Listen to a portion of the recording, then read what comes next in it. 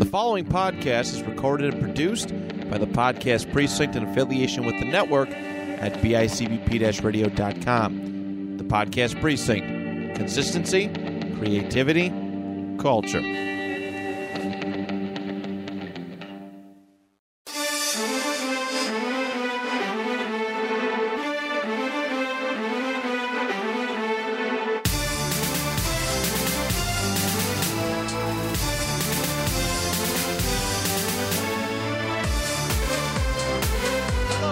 And welcome back to the panel discussion.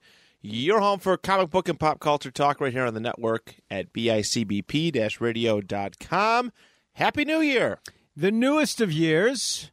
There's so many twos. It's too many fucking many twos. I know. There's three of them.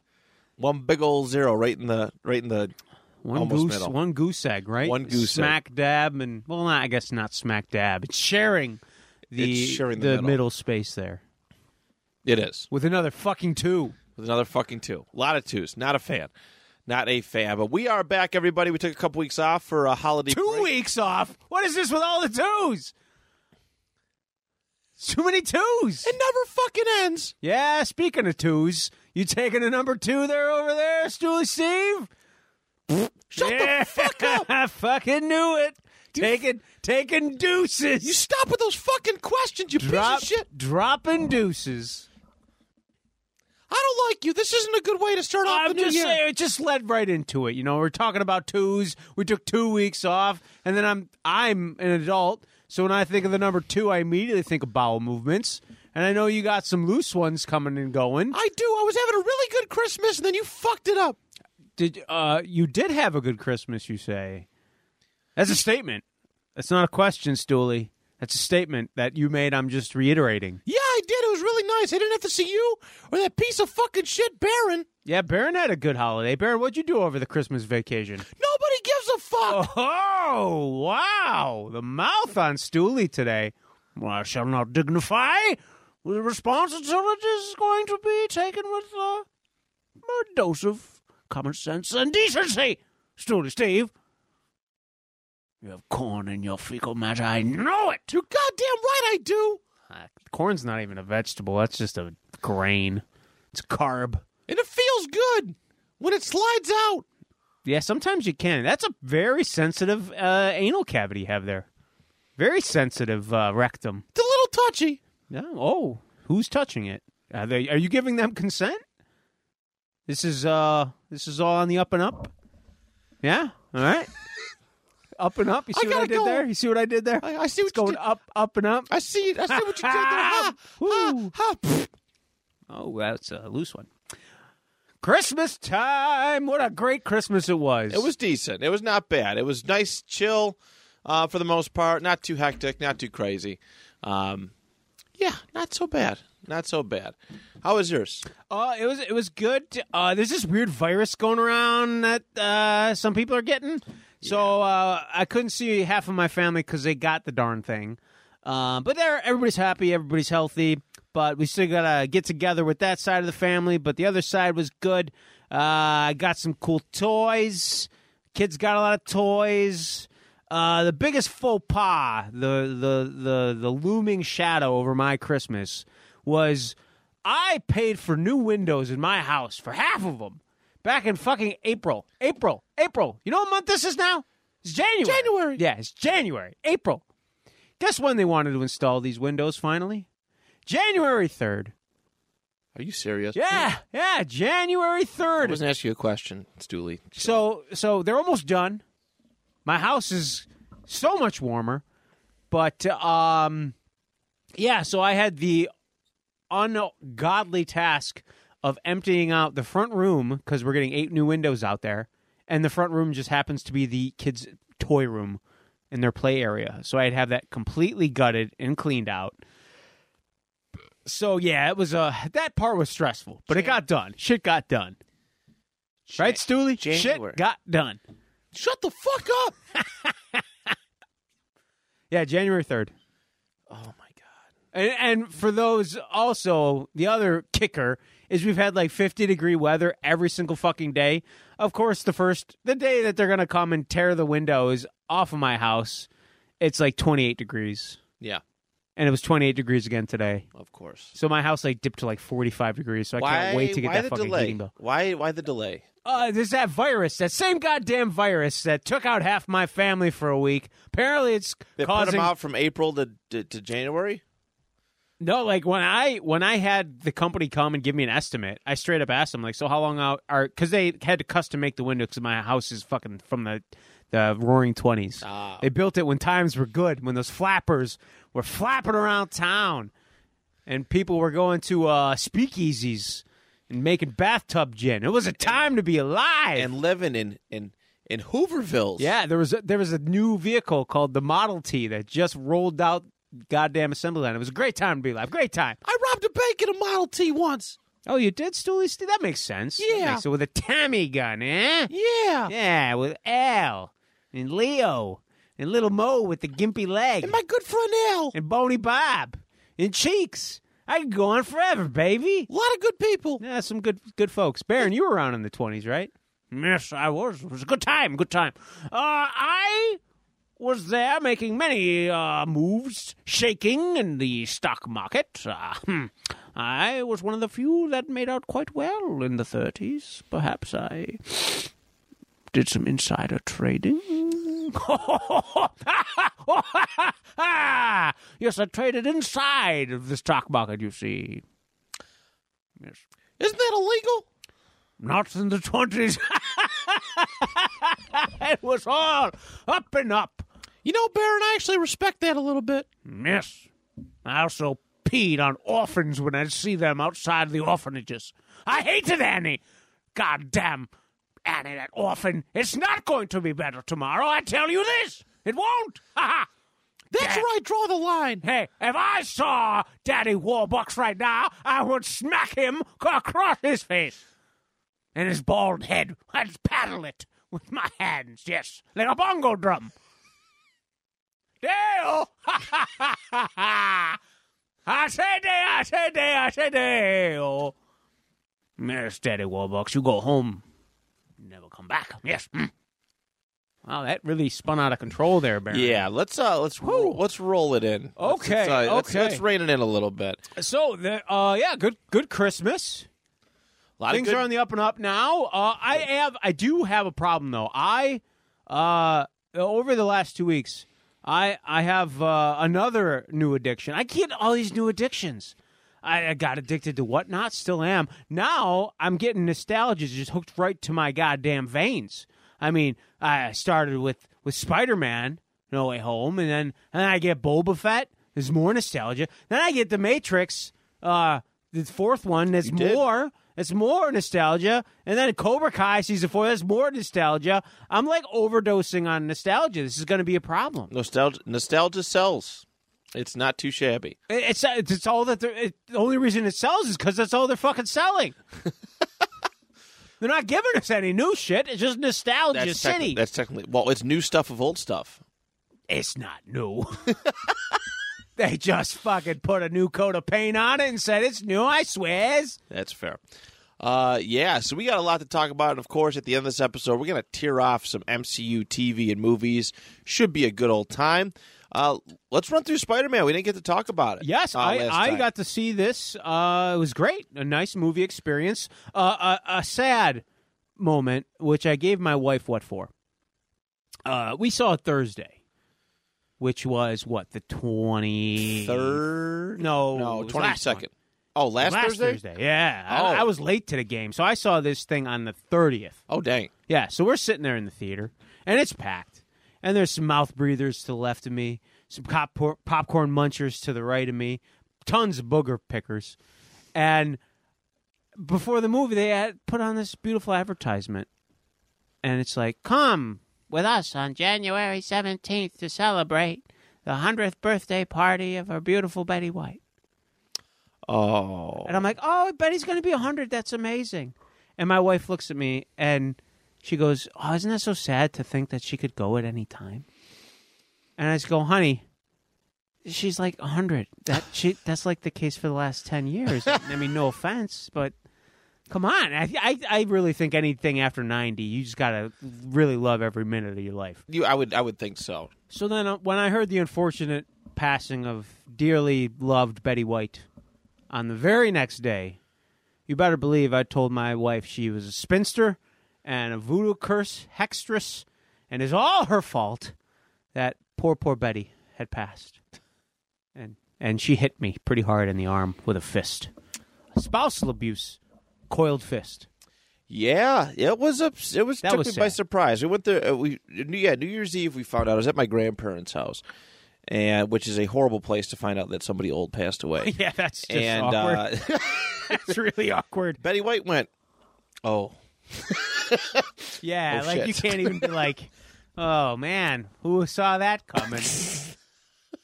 God love her. What a wonderful woman. She brought so much joy. I mean, she was active in the last decade in acting and stuff. She was part of a TV show on TV Land, Hot in Cleveland. Oh yeah, that was a good show. It was very funny. She did a pretty damn good job. She had a good way, this sweet way of staying just relevant, and she just blended in with all facets of pop culture.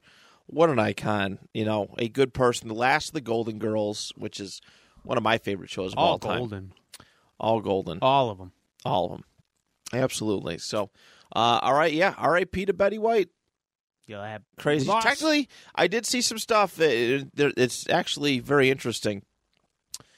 She technically did live to be 100, technically, because she lived through a bunch of leap years. Oh, yeah? So there is a technicality that she did live to be 100 years old. All right, then. Good. So, yeah, but not like unofficially. Gotcha. Unofficially. Asterisks. Yeah. Like how Barry Bonds is going to be in the Baseball Hall of Fame. Asterisk. Yeah. Okay. Someday. He would have been there without the steroids, but he did. Well, he also hated the media, but that's a story for another day. Oh, I don't know about that. Oh, yeah, he hated them. Doesn't like the media. Crazy. How that's mind-boggling. But yeah, so Spider-Man was. I tell you, what a time! What a time to be alive. That was a dream. I'm like, is this really happening? It doesn't I was feel like real that still. kid who got out of the dentist office after getting knocked up with all those drugs. Yeah. Is this a dream? Is this really happening right now? Is that really Willem Dafoe's Green Goblin? Yeah. As the big bad, which I loved. Oh, he was great. He did not phone it in at all. That was a superb performance. Alfred Molina was great. I was wondering, I'm like, what the fuck's going on with Thomas Hayden Church? Did he just not want to show up? And then I guess, yeah, he just They wasn't showed him up at the end. Yeah. That wasn't even him, though. They used footage from Spider-Man 3. Is that what that was? Yeah. Really? Yeah, same thing with the guy who played the Lizard. That wasn't even him. They just used stock footage from Amazing And Spider-Man. just photoshopped him in? Yeah. Well, but it made more sense to me that the Lizard stayed in lizard form. It didn't make any... Sandman's character made zero sense to me throughout that whole movie. Yeah, he was weird. He was mud the whole time, right? Which Yeah. I get because they couldn't get him on set. Yeah. But then, why... Of all of them... He had time to do his voice, though. Yeah.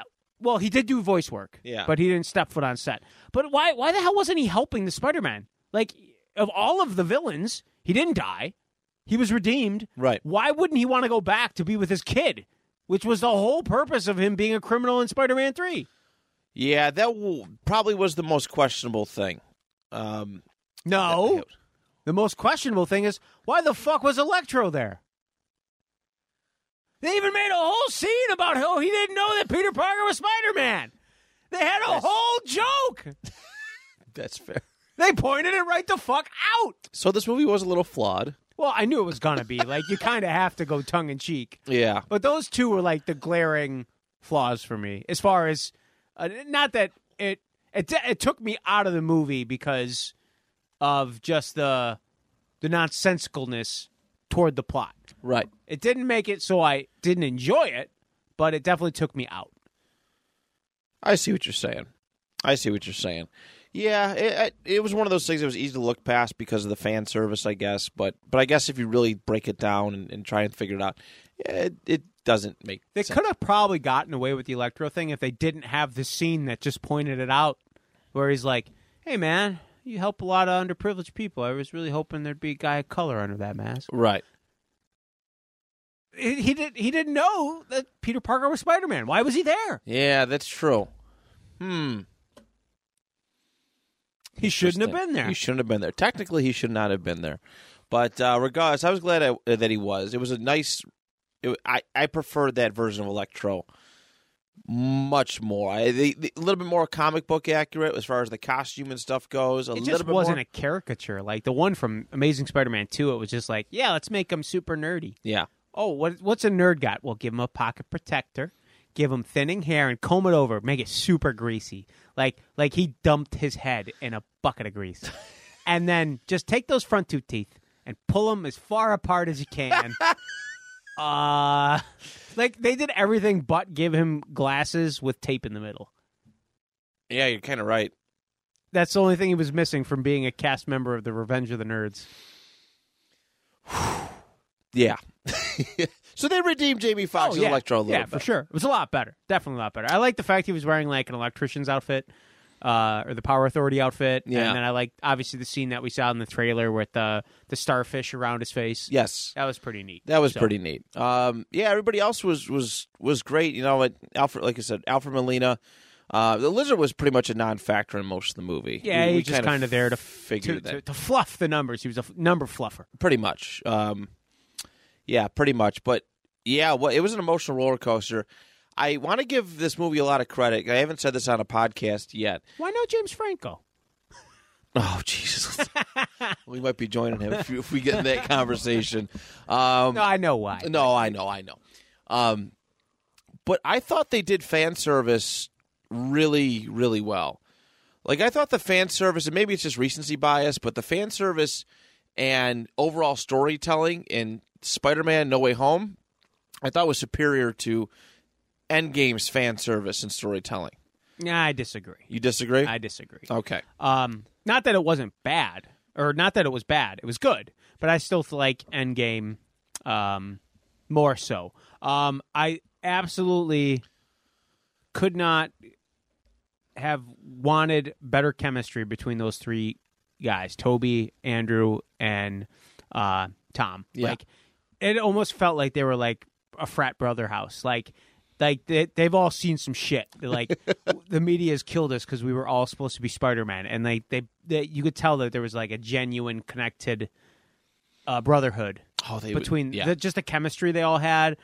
Was that stuff was just like ear to ear smile enjoyment.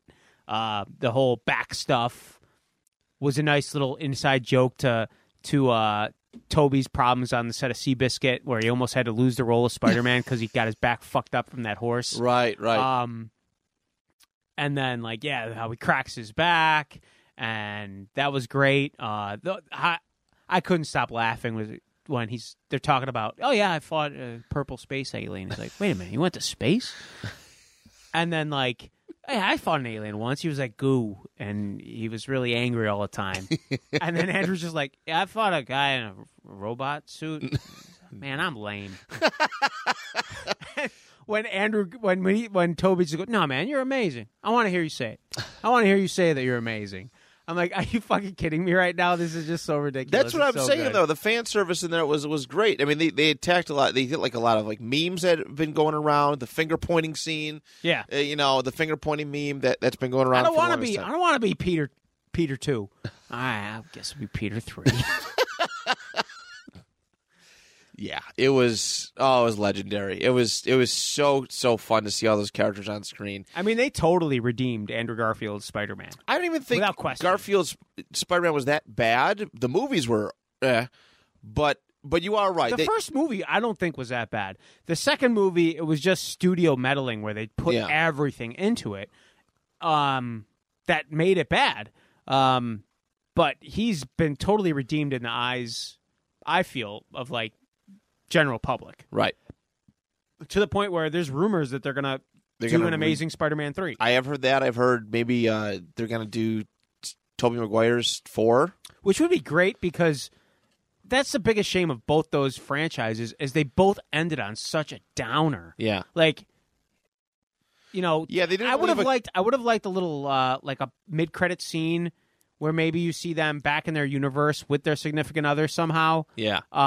You could do with Garfield where since Electro was redeemed, he didn't go through that fight, so a la Gwen's still around. Right. Just to give them a happy ending. Because, I mean, there's speculation that they might do another one, but Will knows? they? Who knows? They might. Well, I not. know Sony's been discussing doing a Spider-Verse, like expanding that Spider-Verse deal a whole Which bunch. would be great. Yeah, just to give those characters like a happy ending right off into the sunset, especially Toby for me, just because like I thought 3 ended on such a like somber note. Like, okay, they're back at the coffee house or the jazz club and they start dancing, but like right, they're last still time not you were they're on still not screen married together. Yeah. That's It's still rocky and as then hell. Amazing Spider-Man 2 didn't leave room for a third.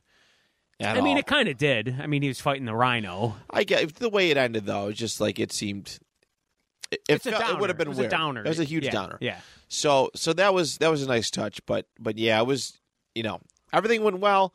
Throughout the movie, it's probably one of my favorite ones. Definitely my favorite Spider-Man movie ever. Definitely my favorite superhero movie of this year. I did not expect the Aunt May death. No, which I thought it was so well done, such a good swerve, and for all the people that have been complaining that there's no Uncle Ben.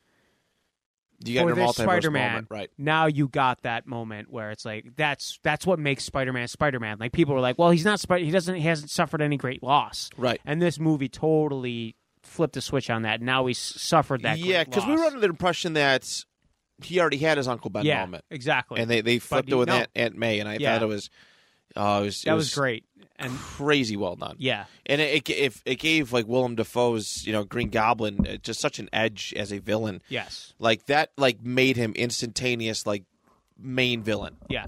And it was great. And it like the fact that he's not killed in the end just comes to that that goodness of Spider-Man. Like he wanted to, but he had wiser, older Spider-Man stop him. Right. Now the fact that gives him a reason to go and use that iconic look for his new costume to make his own complete costume reset, right? Without any Stark tech. Yeah, which I know was another big complaint of a lot of people. He saw what he could be on his own through those other Spider-Men. Right. So it just helps mold him into his own character that much more, which I think is fantastic. I really hope they make more movies around Tom's character. I like the fact that it's like a fresh start on his own. Spider-Man can join the Avengers again, but nobody's going to know that it's Peter. I think that's great. He can just kind of be that literal like spider on the wall hanging around, and he doesn't take his mask off. He keeps his secret identity a secret. Right. Which is, I think, another big aspect of Spider-Man's character. So I'm really looking. I really hope they make more. I mean, that ended so I think they're perfectly. expected to. I think it was just supposed to be a How could fresh you not? restart. I mean, it's going to. This movie's made so 'Cause much money already. For They're me, going to make it's a more. lot like Thor 3, where it left me wanting more. Exactly. Like a lot more. Yeah. Iron Man 3, Captain America 3 didn't leave me wanting more movies of those respective ones. Yeah. But Thor and Spider-Man made me want to see, okay, now Spider-Man's on his own. Where do they go from here? You can't just have him ride off into the sunset and then just completely delete his character. Yeah. You know what I mean? Yeah. No. I mean, I guess you technically could with nobody knowing, but at the same time, he's still alive. He still has a role. He's still around. His character just can't go away. Yeah.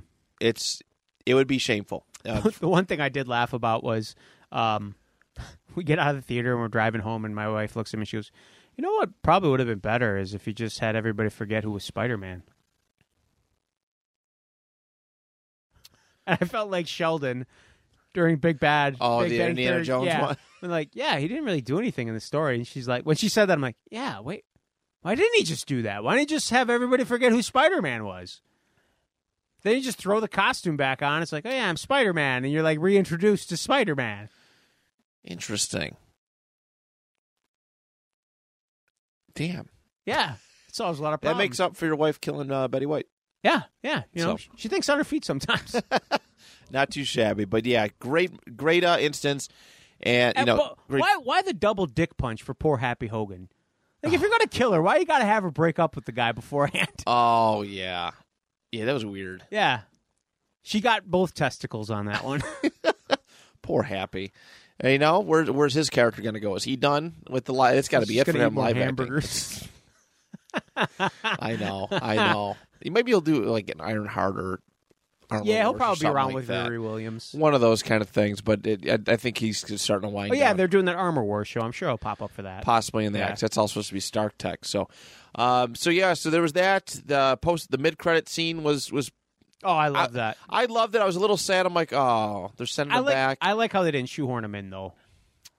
Yeah, that's fair. Yeah, I didn't. I did appreciate that. They showed some restraint, and I thought that was kind of cool. Yeah. I really wanted, with the Cell for the Venom credit scene, I just really wanted to see those two interact. So They will have. Well, Hardy and him they're not going to react or be with each other. It'll just be a different variant of Tom Hardy. Maybe it is. Maybe it isn't. Maybe We'll see. It probably Maybe Topher Grace will come back. I hope Topher Grace comes back. They should have brought him back for this movie. And just jobbed him out. Like, have Venom just bite his head off. Fuck this guy! They should have. Yeah. So yeah, that went well. The very post credit scene was just a trailer. That was a little weird. It was cool though. I mean, they eventually released the trailer online. The Doctor Strange trailer. Yeah, it's kind of like what they did. What was it after the end of Captain America: First Avenger? The end credit scene was just the for the trailer Avengers, right? So, I thought that was a very clever way to get the symbiote into the MCU though for the mid credit scene. Yes, I thought that was pretty clever. No, I agree, and that's where it leads me. Like, you can't be done with this. Like, No. you just can't be done with this character. So, there's got to be a whole heck of a lot more. So yes, that's Spider-Man in a nutshell. Loved it, absolutely loved it. We'll give it we'll tear it off in at the end of this episode, of course. But yeah, so that was great. Other stuff you want to talk? Matrix? Yeah, I watched it on HBO Max when it came out, and I applaud it for its effort to just mock the Hollywood system in the first half of the movie, maybe first third. Have you seen it yet, Matt? No, I'm not going to watch it. Okay, so the first third of the movie, it's literally like them just ripping apart. Like, there's literally a line in the movie that says, Keanu Reeves made a Matrix trilogy of video games in the new version of the Matrix, and his boss is like, yeah, we're going to make a fourth Matrix with or without you. Warner Brothers is going to make it with or without you, so... That's literally a line in the movie. Really? Yeah. So a lot of inside jokes. Not even jokes, just very self-aware. When it starts to go into the lore of the Matrix and the other movies is when it kind of gets boring and it's not as engaging mentally. And if you're looking for a good action movie, it sucks. Keanu Reeves does nothing but just block bullets with force magic. Really? The fight scenes are garbage. They're bad. I heard a lot of negativity about it on Facebook. I applaud. It's not... I would give it a C. A C to a C+. Okay. It's definitely, I think, better than Reloaded and better than Revolution. Was that the third one? Reloaded. I think Matrix Revolution, I think, was the last one. Yeah. Yeah. And then this one is what? Matrix. You know what? They literally should have called this Matrix Rebooted. It's a computer program. Yeah. That would have made so much sense. And it basically is. It's a very convoluted... Revolutions, and then this was Resurrection. Okay, so it's a very convoluted story, but basically there's a new Matrix, and not just Neo is the one. Neo and Trinity are the one. They're kind of they compare them to batteries that they have to keep them so close to each other to create a huge amount of energy. But if they get together, then fucking the Matrix is in trouble. The program is in trouble. I would, if you have HBO Max, I would recommend it. I would definitely do it in 2 sittings because it's long as hell. Was it? Yeah. And I did it in 2 sittings just by happenstance, and I'm glad I did it that way. It made it a lot more digestible and a lot more enjoyable. But I would give it a shot. The new Morpheus, that was kind of a cool. It's where Neo in the Matrix, since he made the video games, this Morpheus is how he created Morpheus in the video game, so it's not an actual person. Okay. So then when they're in the real world, it's a machine that are these balls, kind of remember those things you used to press your face up against with the pins? Yeah, Spencer's Gifts? Yeah. That's what he looks like in the real world. But in the Matrix, he's a human, so it's kind of like a flip. It was worth watching. I really liked Jessica Henwick. She plays... Her character, she has the bunny tattoo on her, right? Okay. She's like the white rabbit that gets Neo to go down the rabbit hole again, and her name is Bugs. That's cool. Yeah. I respect that. Yeah. I'm like, oh, I see what they did there. Warner Brothers. Yeah, Bugs. But they just mock nostalgia. Like, there's a scene where they're, like, talking about how, like, what made the Matrix cool? Inventiveness. Bullet time. And they're like, nostalgia. Like, we gotta go for nostalgia, but we gotta make people think. It's porn for your mind. Like, those stupid frat boys that thought, like, in the 90s that the Matrix, they could make the Matrix because, yeah, they're thinking bro time, bullet time. Yeah. Honestly, it's been, I don't know if I've ever rewatched those movies. I'll be honest with you. I've rewatched the first Matrix probably. I know you don't care for the third one. Every other year. Okay. The sequels, I maybe have watched them twice since I saw them at theaters when I was in high school. Okay. So, but I would definitely give it a watch if you have HBO Max. I mean, I wouldn't pay it in the theater, and it doesn't sound like anybody else's either. But it's interesting. I applaud their effort on like trying to do something different, and I wonder if like they were basically, hey, Lana, I think it was Lana who directed this one. Hey, Lana, we're gonna make it with or without you. So either you could take the money and give a stab at it, or we're just gonna fucking do our own thing. So I don't know. But I would watch it if you get a chance. Okay. All right. Yeah, maybe someday. Maybe someday we'll get to it. So there's that. We had the conclusion of Hawkeye. Yes. Since our last episode. And you think Fisk is dead?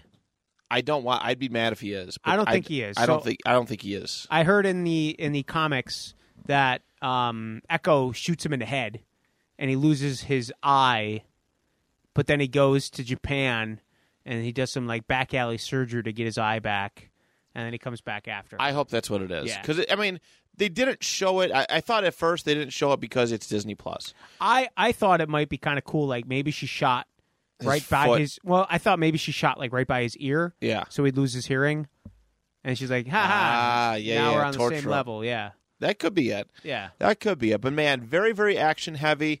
It was. I really did enjoy the season finale of I enjoyed Hawkeye. the whole season. I did too. The only thing I had a problem with was those poor guys that got fucking devoured by the goddamn owl. That's terrifying. Owls? Have you seen what they do to their prey? They just like tear it to shit. Those guys stood no chance. I started liking those tracksuit mafia guys. That was a fate worse than death. Yeah, those they did not have a. It wasn't a good That's time. a terrible demise. A snowy owl just taking you off in your car, and he's going to tear you apart. Probably feed your intestines to his young. That's nightmare inducing. It was hilarious. I lost sleep over that fact. I was really worried about that. Yeah, everything worked. It was cool to see Swordmaster kind of get his time to shine. That he was kind of he was a doofus. He was such a doofus. Why would he take his sword to the party? I just got acquitted of murder. I'm gonna go to this. The person that I was accused of murdering was killed with a sword, so I'll show up to this party with a sword on my hip. Like, what the fuck are you doing? I thought it was so campy, and I loved it. It was kind of neat because he was super suspicious with how dorky he was. Yeah, and they did a good job of selling it. And I really believe that there was something fishy about him. And I want to see more of him. Like I could see him shining in a team setting. Like if they do use him in a hopeful Thunderbolts, right? Series 100%. Yeah, but yeah, it was a neat little cameo to kind of get an important character in Hawkeye's lore on screen. Really good emotional closure for Clint and Yelena. That was a beautiful exchanging of scene. Like that was a really good exchange of words. On the more light side, I love the fact that Kate's beating the shit out of the tracksuit mafia, and then one guy's like, "Oh, I must thank you. We went to go see Maroon 5." So, oh, it worked. That's so great. Yeah, Kate's just she's a fun character. Yeah, a lot of fun. Or, that witty band. She almost has like a Spider-Man vibe to her, where she's gonna like joke. She can like be jokey with her jovial villain. while she's stop making me like you to Yelena and stuff. Yeah. And it was just it was tremendous. And then the big reveal, at the very end of Hawkeye's wife, Linda Cardinelli. Yes. Being a former SHIELD agent. Which I guess 13, the number Agent that was 13, on, yeah. that was Mockingbird in the So it did, yeah. It was how it panned out. So a little cool nod there. But yeah, definitely one of my favorite, I think, shows. I did rank these earlier this week. As far as the 4 Netflix shows, live-action Netflix shows, I went Falcon Winter Soldier, Hawkeye, Loki, and then WandaVision. Oh, you have to see where I'm at. Well, I haven't tiered them yet, but as far as those 4 go, that's kind of where I have them. I thought they were really, really well done. Now, the Book of Boba Fett, Episode 1. The first one. Overall, I was a little disappointed with the episode, but the start was probably obviously like really, really good.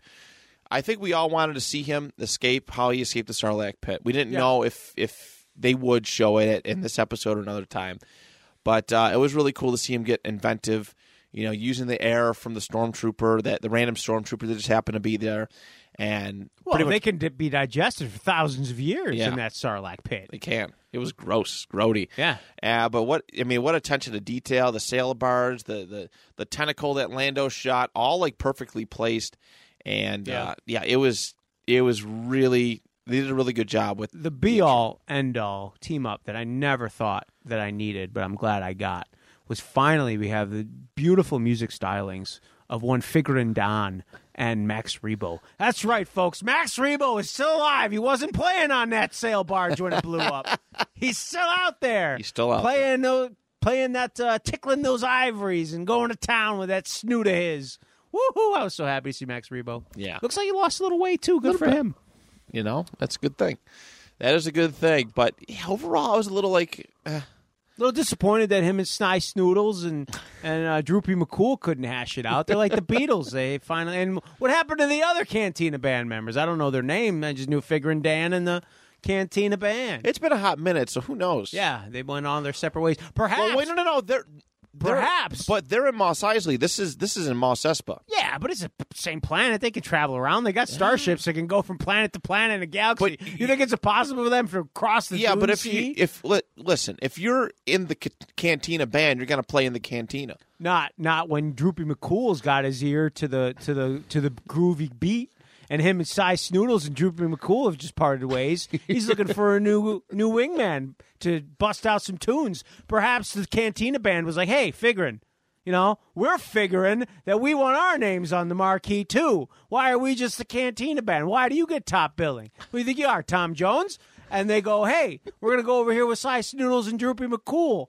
And now they're doing their own thing, making gold records. Maybe they're in Mos Eisley. And Droopy got banished to Mos Espa. That's a fair trade. That's possible. Maybe that's what I'm figuring. That's certainly possible. What do you think of the first episode? I liked it. I liked the fact it went in a different direction, like with the flashback. I'm wondering if every episode is going to be like a little flashbacky. I hope they don't do that. I do like the Tuskens. The fact that he's, captured. I'm wondering, like, if he becomes part of their tribe. At some point. Who do you think the big bad is? I don't know if we know exactly who the big bad is, but obviously these assassins were. I'm thinking a part Crimson Dawn.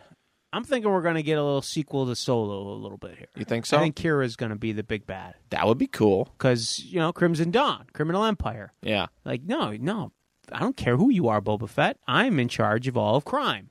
Oh, that's actually a really You got to good theory. pay me to be under my umbrella. That's a cool theory. I wouldn't hate that. Yeah, I thought Solo was pretty. I don't know who underrated. else you would. Bosk. I need Bosk. I need Bosk. the Trandoshan. I don't know who else would be the big bad because as far as Boba Fett goes, bounty hunter, yeah, but he doesn't even it is expanded like the legends now.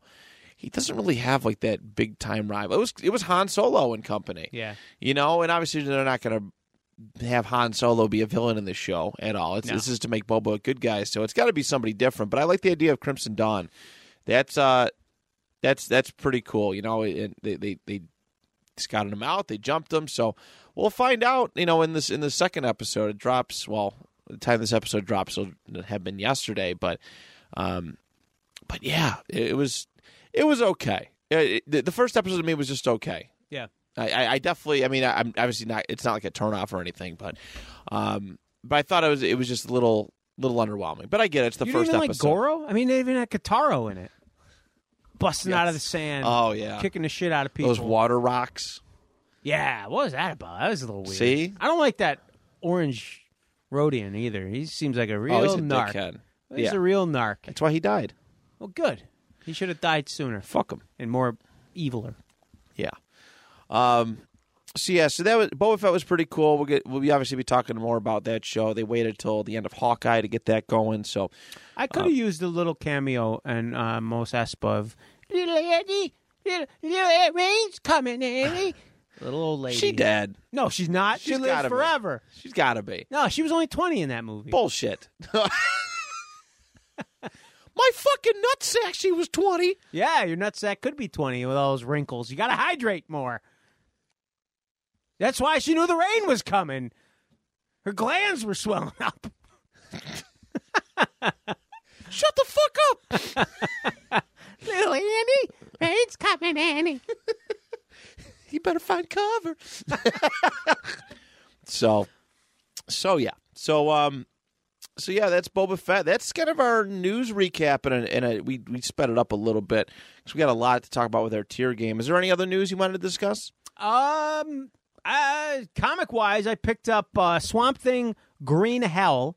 It's under the DC Black label. I highly recommend it. The first issue is pretty cool. It's like a mixture of like Waterworld, Mad Max, but with Swamp Thing twist. And it's OG Swamp Thing. I was wondering because I just got finished reading the other Swamp Thing miniseries where it was like a new iteration of Swamp Thing, a new avatar of the Green, but this is OG Swamp Thing with Alec Holland in this wasteland.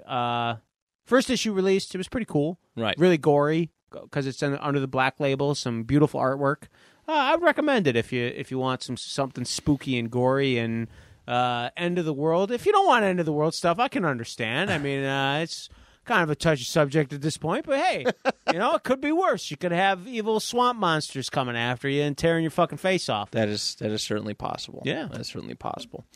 So all right. So that's that. So we're going to jump into the tier game. Tier game. No crying. No crying. No tears. 2 tears in a bucket. No tears.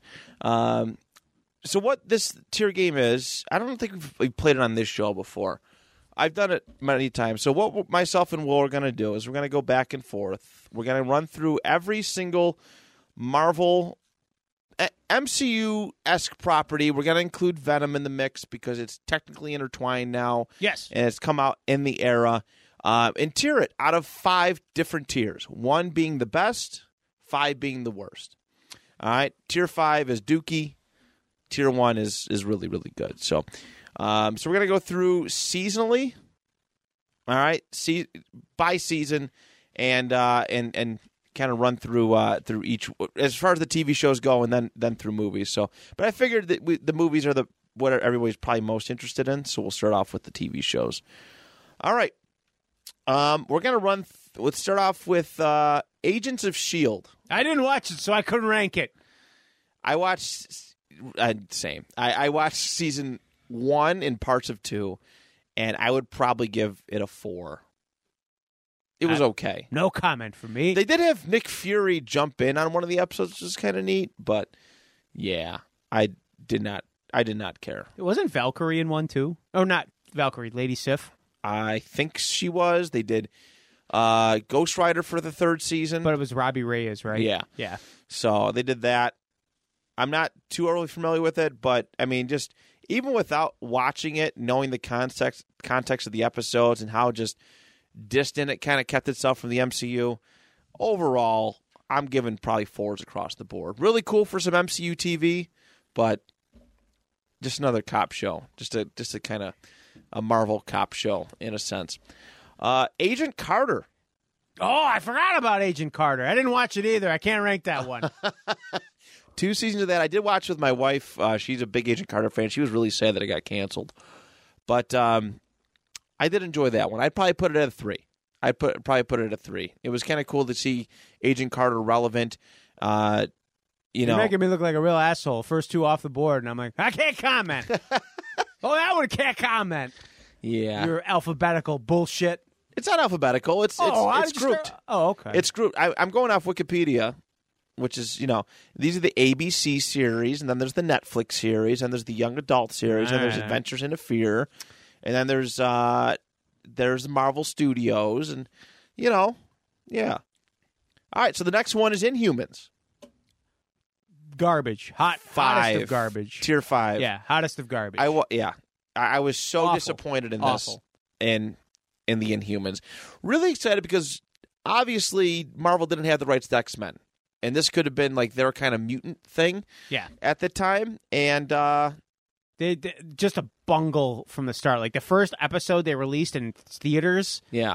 But it was just garbage, nonsensical. Like I got through maybe like 5 episodes. I'm like, this is just stupid. They cut off Medusa's hair with scissors. How impenetrable can her hair be if they just chopped it off with fucking buzz clippers? What are they, magic buzz clippers? They were like the ones you'd go to the corner barber and he just start them up. I'm like, how are those cutting her hair so easily? This is bullshit. Yeah, it was just so bad. The effects, like Triton was barely in it. Like they killed him off right away because like we can't afford this water dwelling being with full body makeup.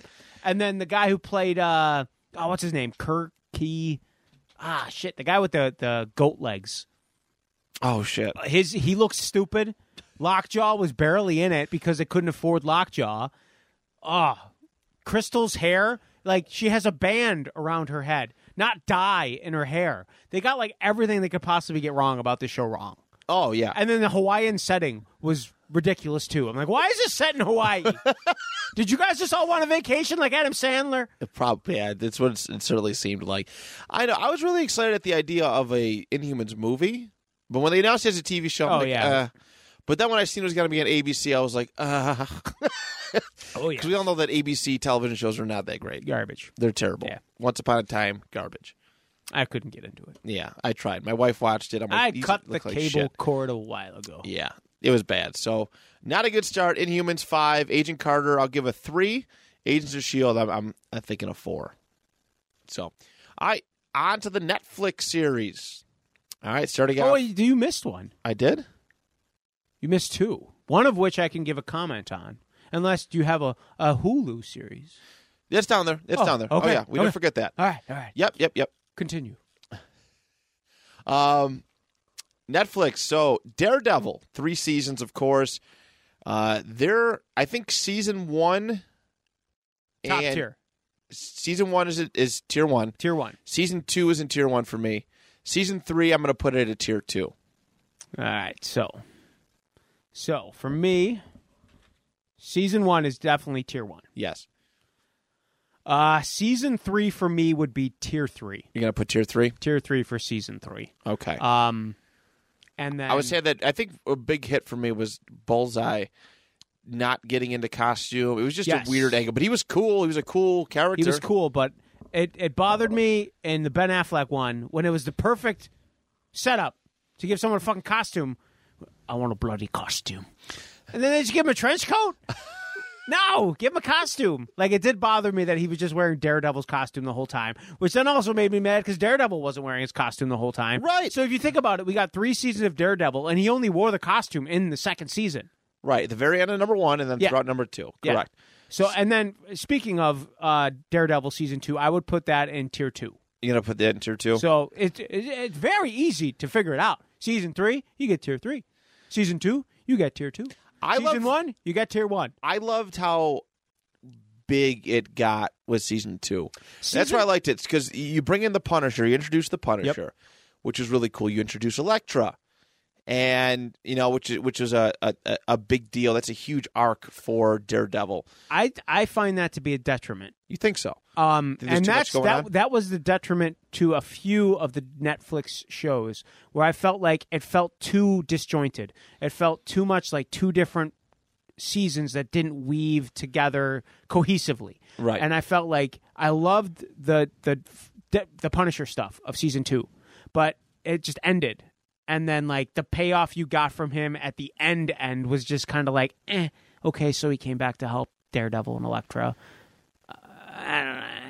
I just felt the Elektra stuff felt like one separate season. The Punisher stuff for me felt like one separate season. That's fair.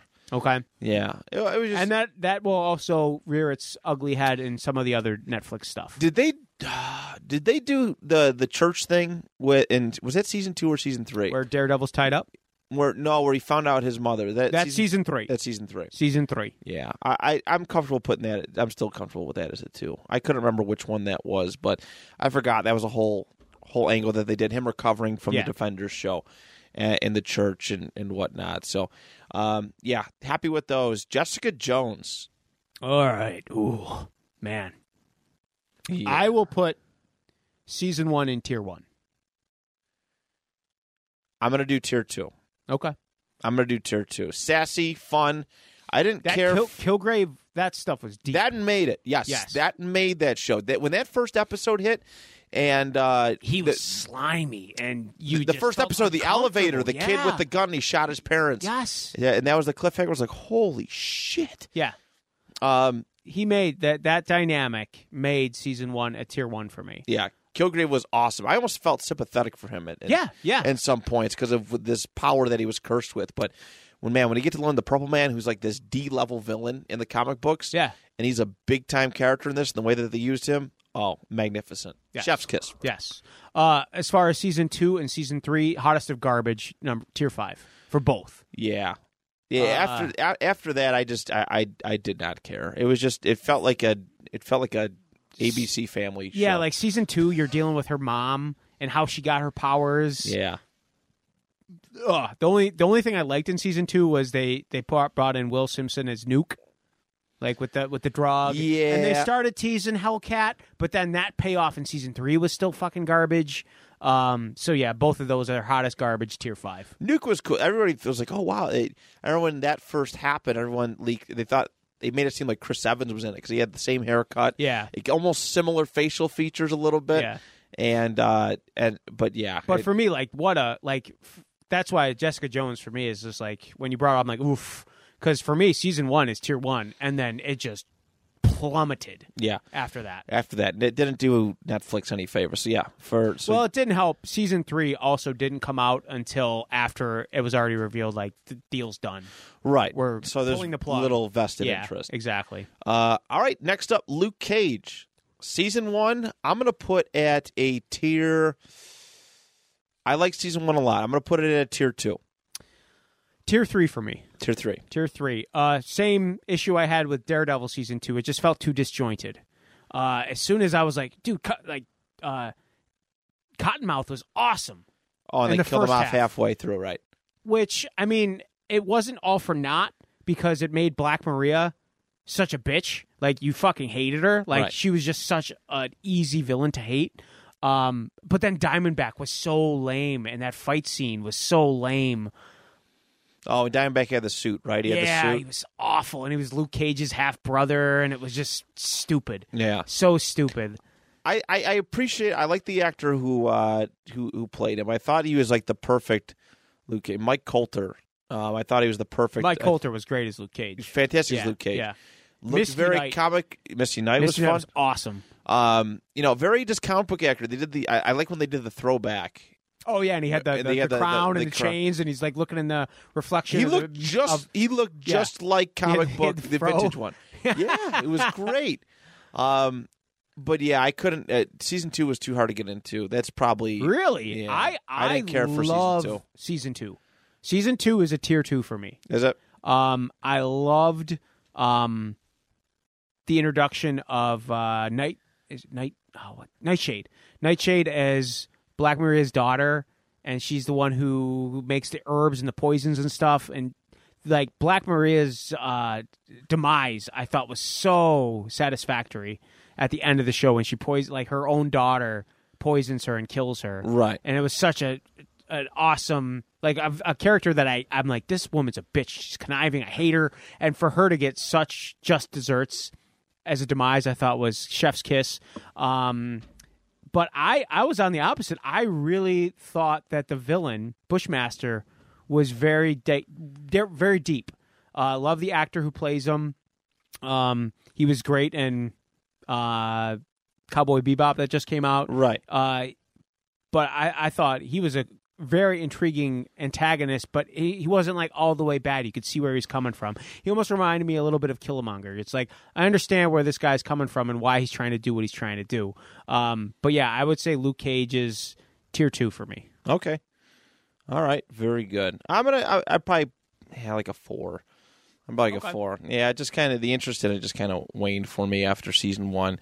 Honestly, the Defenders ruined a lot of those shows for me. Yeah, that's coming up in a moment. Swing and a miss. Iron Fist. We don't have to talk too much about this one. That's 5 across the board. Yeah, hottest of garbage. Seasons 1 and 2. Try to see. How do you like know you're not going to show Kunlun?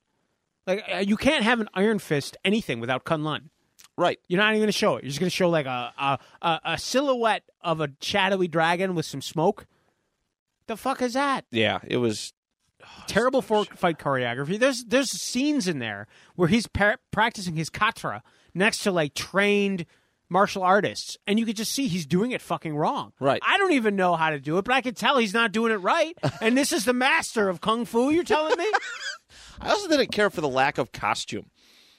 Oh yeah, you got nothing. I mean, awful. You know what I mean? Like cover up his stupid face and his dumb hair. Iron Fist is a cool costume. Yeah. I thought, oh wow! After the was it season 2 where they showed like I think it was at the very end the Iron Fist of old? Yeah, where it was like black and white stock footage that he's like, oh, that was the old Iron Fist. Well, I could wear that. And then no, you never do. Never does. Yeah, like the hand was stupid. The only redeeming was Colleen Wig, and in season 2. They kind of did like Daughters of the Dragon with her and Misty Knight. Right. That was the only. I was hoping that would get like a spinoff because they were cool together. They were 2 kick-ass, likable female characters. And then, yeah, obviously everything got canceled before they could even attempt to make a spinoff of Daughters of the Dragon. That's the only redeeming factor to anything Iron Fist. Yeah, very, very. I tried so hard. Hottest of garbage for both. I wanted to. Yeah. The Defenders. Up next, I'm going to put that as a tier 5. I thought that was so disappointing. What was Sigourney Weaver in there? Right, like just pique interest and then just do nothing with her. I don't even know what her character's motivations were. Where was her spot in the hand? Was she just like a front man? They're like, well, we're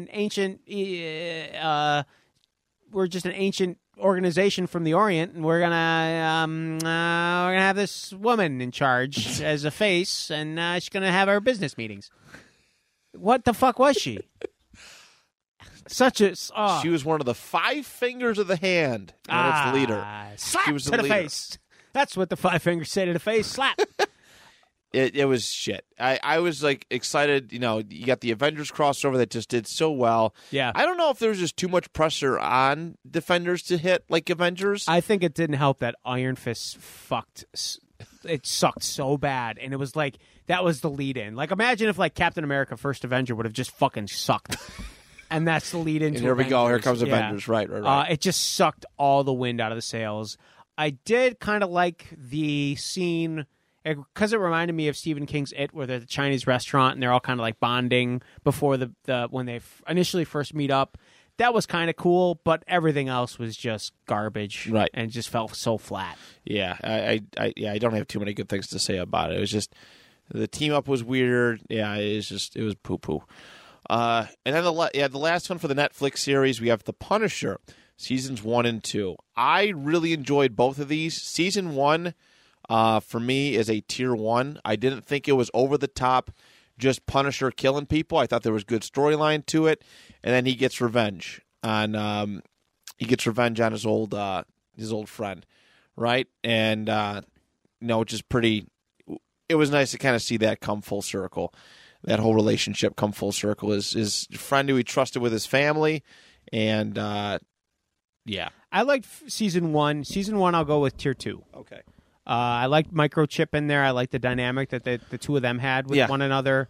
I love the fight scene on the carousel was just visceral. Oh, he's scraping his face on the broken glass. Yeah, to turn him into Jigsaw. Yeah. That was nasty. Season 1, I really, really liked. Season 2, I would probably put tier 4. I wasn't a big fan of it. I thought it spent a little too much time with like PTSD of veterans and them kind of, I don't know. I don't want to say putting them in a negative light, but they all seemed like, oh, if you're a veteran and you fought for our country, then you're going to be messed up, which I'm sure you are. I have no... Oh, that one kid, right? One kid. And then he's like a gun nut, and he's he wants to just kill people, and I felt uncomfortable watching that. Not that I did. I think it was meant to make you uncomfortable. Yeah, though, a little bit. I think it was to add some sympathy to it. And I didn't like. I got really tired of the girl he was protecting, Amy Bendick, I think her name was. Oh yeah. He was protecting her. I didn't like that. And the gym fight scene. All those fuckers would have been dead. They would have been dead. They're not getting up from a 45-pound plate getting thrown at your face. You're dead. Yeah. So season 2, I'd put tier 3, maybe tier 4. I'm gonna do. I'll put it at tier 2. I thought I always just thought how I was impressed with John Bernthal's. Oh, he was version of great. Punisher. He is the Punisher. He is. He is Punisher. I always thought the one who played in Warzone looked just like him. No, that's Volstagg. Is it really? Yeah, Ray Stevens. Oh Ray Stevens shit! I did. I forgot. Yeah, I didn't even know. I didn't even realize that. I always thought he looked like the perfect Punisher. Yeah, but he didn't have the two like Bernthal did. Yeah, Bernthal. When he walked that first? I think that was the first scene in Daredevil season 2 where he goes into the pawn shop. That scene was that is Punisher. Yeah, that was, and he had it from there, for sure. No, he did. It was so nice. It was wonderfully done. He was somebody who I wanted to see make an appearance in the MCU at some point. I think he won't. You don't think no, so? No, he already said that he's not going to do a Disney Plus watered down version of Punisher, of that character. He's too fond of the character, and I don't think. I think they should just leave it alone. If they do anything, maybe release it under the Fox or the right. I mean, I think if they're doing Deadpool as Deadpool, then they got. Yeah, they might put it under the 20th Century Studios banner, right? But not anything under Disney Plus or MCU. Let's see, young adult series. So this is let's see, we got Hulu, Freeform. Let's start off with the Runaways. I am big first season. I would put tier 2 because I'm a sucker for dinosaurs. Like I love Gertrude York's character just because she can time travel and she's got a fucking pet dinosaur that she's telepathically linked to. That's awesome. That's such a cool superpower and something different. I did not see Runaways. I must add that, so I cannot confirm. Season 2, I would probably put tier 4. Okay, fell off a bit. Season 3. Tier 4, Tier 5 fell off even more. The parents got, basically the premise of the Runaways is there are these kids that find out that their parents are linked to crime all over the city, but they're trying to better the city, but they have this ancient alien technology that they use to manipulate, their wealth and their finances. They have these pods that they sacrifice kids to feed their omnipotent god alien being to keep him healthy. Right. It's convoluted, but then obviously the kids find out. They want to rebel because they're like, no, you guys are wrong. And then hijinks ensues. But you basically got the girl that I was referring to. Then she's got a stepsister who has super strength. And then there's the one other character. She is the daughter of the alien being, so she's got these glow and flight powers. There's one is a tech genius where he makes these. They're called fistigons, and they're just basically the Shocker. Right, I'm gonna shock you. And then the other character is just kind of a tech whiz, and he does all the hacking and stuff like that. So okay. Yeah, I didn't have Hulu for the longest time until very, very recently. So they have put all that stuff on. They put Runaways on Disney Plus. Oh, they did. Yeah. Okay. Not Cloak and Dagger though. Okay, I was gonna say I did not watch Cloak and Dagger is next. I tried. Yeah. It was. I don't even know how this thing got a season 2. Yeah. They did a crossover. It was. They made it as some or it ended up being just some teenager romantic thing. It looks like they really leaned into the star-crossed lovers. I'm light and I'm dark. Yeah, and that's we're in love. That's what they did. Which what it is in the comics, but Yeah, but they went way too heavy in it. Yeah. They went way, and I get whatever. It's on Freeform. Yeah, I get it. yeah, So exactly. I didn't care for it myself. That wasn't made for us, man. No, that's fair. I'm gonna go. I'd probably put it at tier 5, and then of course, MODOK. I was unimpressed with MODOK. I was very expecting more. bored. I'm gonna put it as a 3. The humor. It was a miss for me. I'll go 4. You're gonna go 4. Yeah. Okay. Yeah. I watched. I ended up when I got Hulu. I ended up watching it, and I was just like, some of the stuff is pretty funny, and then some of it's just kind of bland. Yeah, it was a miss for me. I was expecting a lot more. I was hoping for a lot more. Okay. Hellstrom. Oh, I on forgot Hulu. about that. I didn't see that one. Didn't see that, so I cannot comment, but it only lasted 1 season, 10 episodes. Couldn't have done very well. Let's take a look into Disney Plus. All right, WandaVision. I'm gonna go a tier. I'm between 2 and 3. 3 for me. You're in 3. I'm probably in 3. It was in not like in an insulting way, like at all. I the ending was cool. It was rushed. Definitely. I felt a strong start for me because I feel like I like the TV show. Yes, shtick, I yeah. love the sitcom feel, but I also, you and I come from a generation where we saw repeats. I don't know how well that sitcom feel, especially the earlier episodes, resonated with younger generation. Right. But I really enjoyed that. I felt like it was a rush ending, a lot of loose ends that were not tied up. And the Ralph Boner thing killed me. Ralph Boner. Ralph fucking Boner. And you end up doing the multiverse stuff anyways, Yeah. and then you do that. Yeah. But man, I have the hots for Elizabeth Olsen, Scarlet Witch. Yeah, she's easy on the eyes. Yes. Yeah, she's easy to look at there. There's I may or may not have watched it multiple times, but there's a wonderful sex scene between her and Josh Brolin in a movie. Old Boy. On Old the Boy. internet. Yeah. The American version of Old Boy. Yeah, it's You know, in the movie, hot. Josh Brolin is her dad, and that's how the gangster gets revenge on him. That's the whole thing of Old Boy. Wait, what? So Old Boy is a premise where there's this guy, and he's a drunk, and he wrongs someone. He wrongs this businessman, and the businessman abducts him, Okay. and he traps him in a room for a long period of time. All right? And he keeps telling the guy that he has his daughter. He's going to hurt his daughter if the guy tries to break out of that room. And he keeps giving him pictures of this girl. That's not his daughter. But you don't know that yet. He's just giving a picture of this girl. He's like, this is your daughter. And then when he does let him out, he convolutes things so that he does meet his daughter, but he doesn't know it's his daughter. And they have sex. And then he winds up, the guy's like, yeah, that's your real daughter. And then Josh Brolin's character realized that he had sex with his own daughter. Why'd you have to ruin that for me? It's the movie. It was fine on Pornhub. Why couldn't you just let it be? Nope. You piece This of is shit. why you can't have nice things. You motherfucker. Try jacking to it now. I can't. All over San Diego. Yeah, I'm gonna go. I think a 3, but not in a bad way at all. I thought it was, it was a good. I think it was a decent start to the Disney. I think it was a pretty solid start. I to the do Disney give Plus it series. props for originality as well, trying to do something different. Yes, they did a good job of that. Yeah. Falcon Winter Soldier.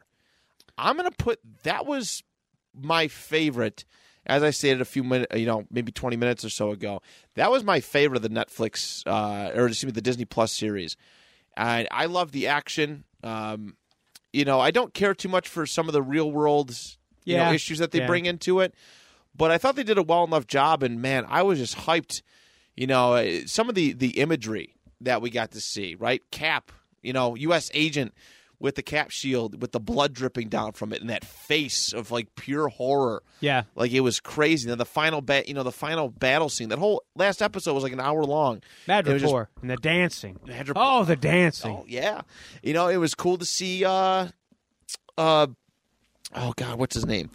Zemo? Zemo. Yeah, Yes, Zemo Baron back. Zemo back in the fold. They used some of the Wakanda stuff.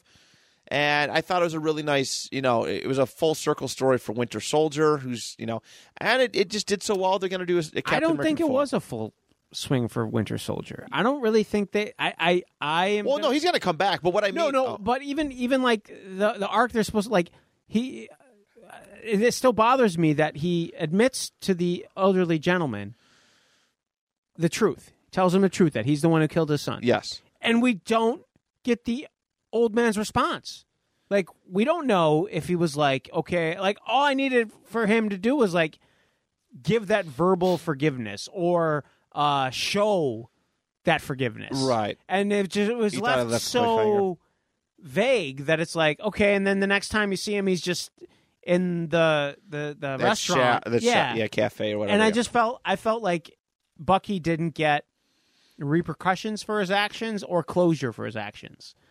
He's still just vaguely like a ghost walking around in the real world at this point. Fair. So that's how I'm going to go tier 3, borderline tier 2. Did I say my tier yet? I think you said tier 2. Okay. Yeah, that's definitely where I put it. That's definitely where I'd put it. I really did enjoy it, and I'm looking forward to the movie with those two. I love Sam's suit though. That was cool as shit, yeah. And it was nice to see the Captain America shield mixing and mingling with a flying, with Falcon being on the fly. It was really neat. Loki is up next. I'm going to put that as a tier. I'm going to say 3. Yep.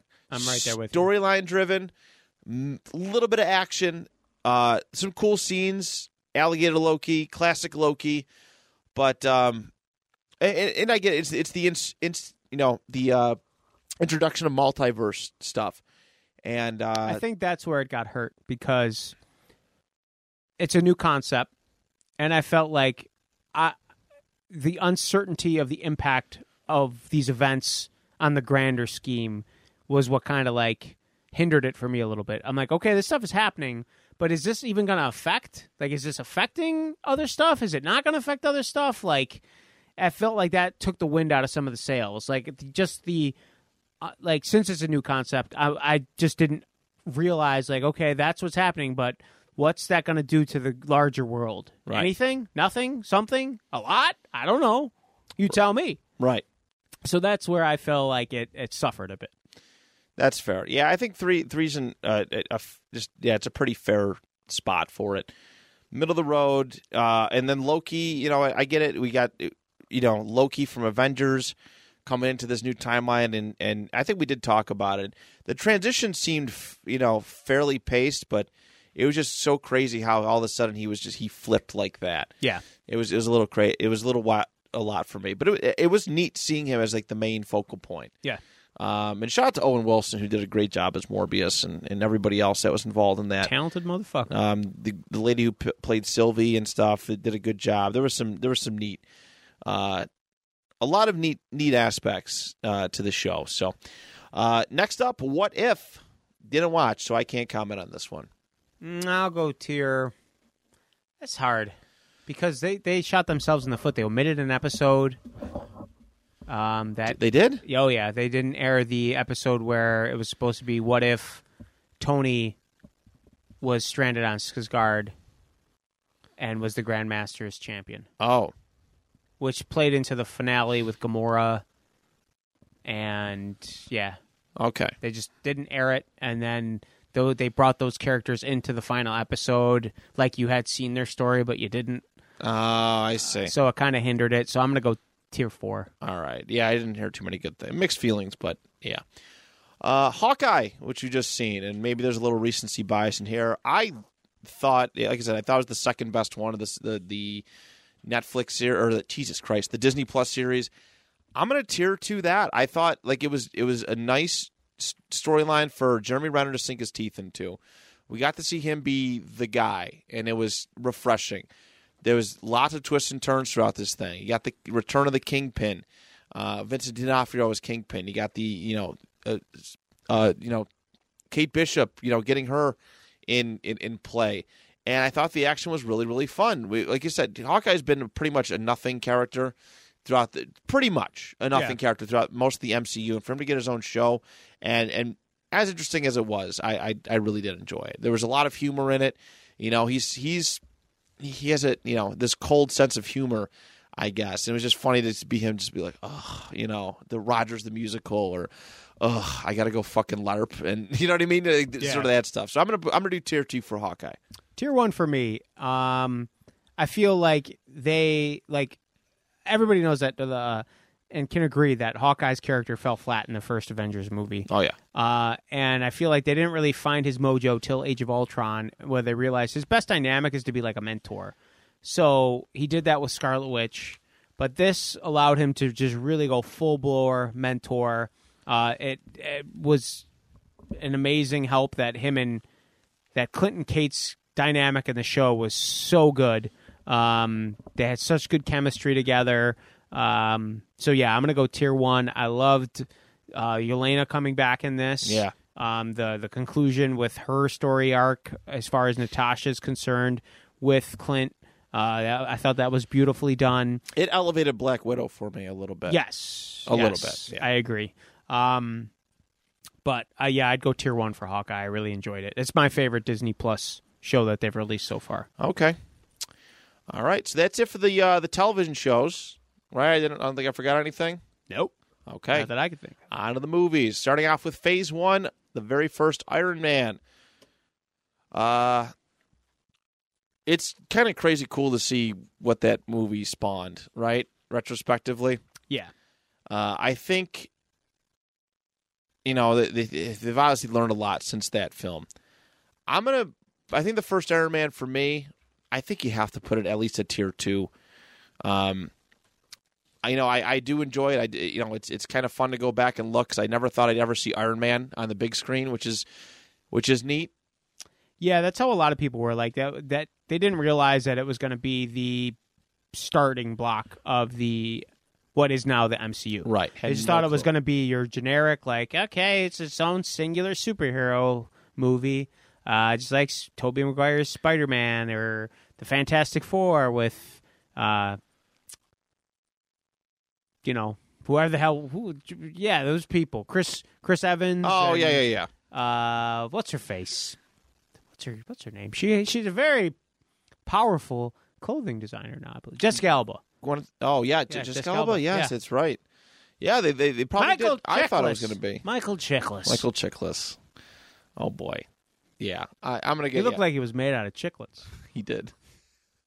Yeah, I'm gonna go tier 2 for tier Iron 2 Man. for me as well. Okay. It suffers a little bit from the now tried and true villain is just the hero, but morally 180'd. Right. The whole Obadiah Stane Ironmonger thing. It's a little jarring to watch it now and see the different actor as Rhodey. Yeah. But that ending post-credit scene with Nick Fury still has to give you chills. It's the OG. Yeah. It's the OG. Yeah. Next up, The Incredible Hulk, Ed Norton's Incredible Hulk. I actually really like this movie. I'm going to put it at a tier 3. I really liked it, aside from the fact that he was obviously replaced, they didn't really try for Ed Norton, or Ed Norton wanted too much money, I think. No, it was more creative. It was a creative difference. Yeah, he did not like the way that it was going. He thought it was going too jovial. He wanted to keep it dark and depressing. Like he was the big one who wanted that. The green guy shot the bullet and I spat it out. Like that's how the original movie was going to end, with him like doing the bullet thing and then spitting it out. Okay. I never really gotten a full answer for that. Why they switched? Yeah, it was creative differences, which is fine, which is fair. But I really liked it, man. That fight scene with Abomination was cool. The scene where. Emo Blonsky, even at the school, right? Yeah, they try to. I like that scene better than the ending fight scene. Do you? Yeah. I got so hyped up in the movie. Me and my friends ran a lap around the parking lot of Regal Movies after that movie, because him jumping out of the helicopter, and turning into the Hulk was like, it was so crazy cool. Yeah, it got me hyped. I don't know what it is with people just jumping into battles and stuff, and obviously that made the scene in Thor Ragnarok that much funnier. Yeah. But I thought that fight was tremendous. I really did. I'll go tier 4. Tier 4. CGI's a little doesn't hold up that well. And I didn't like the fact that he was like the whole heart rate monitor, like can't have sex, because it wasn't about it wasn't like his anger that turned him into the Hulk. It was his elevated heartbeat, right, that turned him into the Hulk, which didn't make any sense to me. Okay, because you can be excited and happy and have a elevated heart rate. That shouldn't turn you into a fucking rage monster. So that part really bothered me. On a plus note, I really did like Liv Tyler's take on Betty Ross. Yes. Thunderbolt Ross, William Hurt was great. Liv Tyler. Abomination I thought was cool, even though it, again, falls into the old Marvel habit of just flip-flopping the moral ambiguity of the same power set. Right. Pissed that we're still not getting the leader, because I thought that was a cool setup for a leader. You think it's completely out of the window?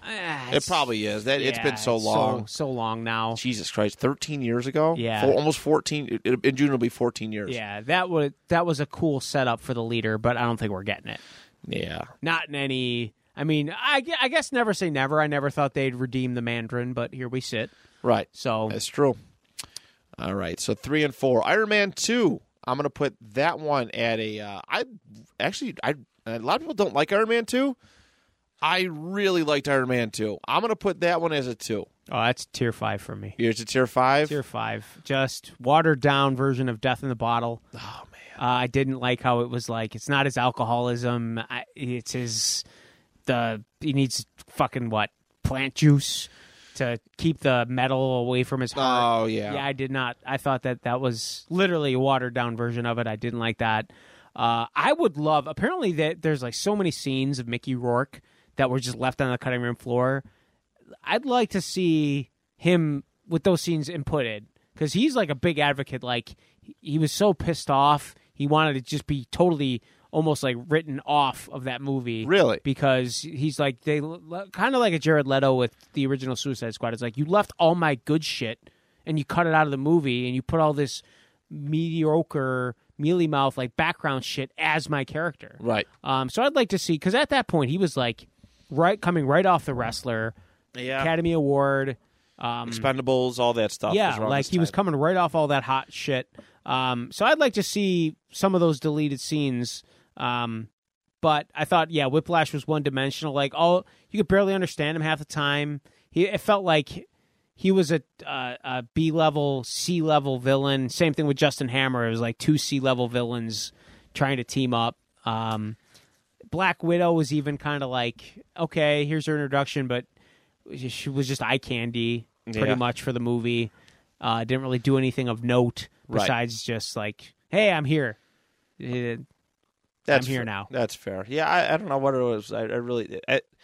honestly, I liked Iron Man 2, I think, better. I think because we finally got our roadie. We finally got our War Machine. Yeah. That was a big deal for me. And so some various other stuff. So, okay. So that's probably the one we've had the biggest difference on so far. I think I would. And I get it. People hate that movie. I get it. Thor.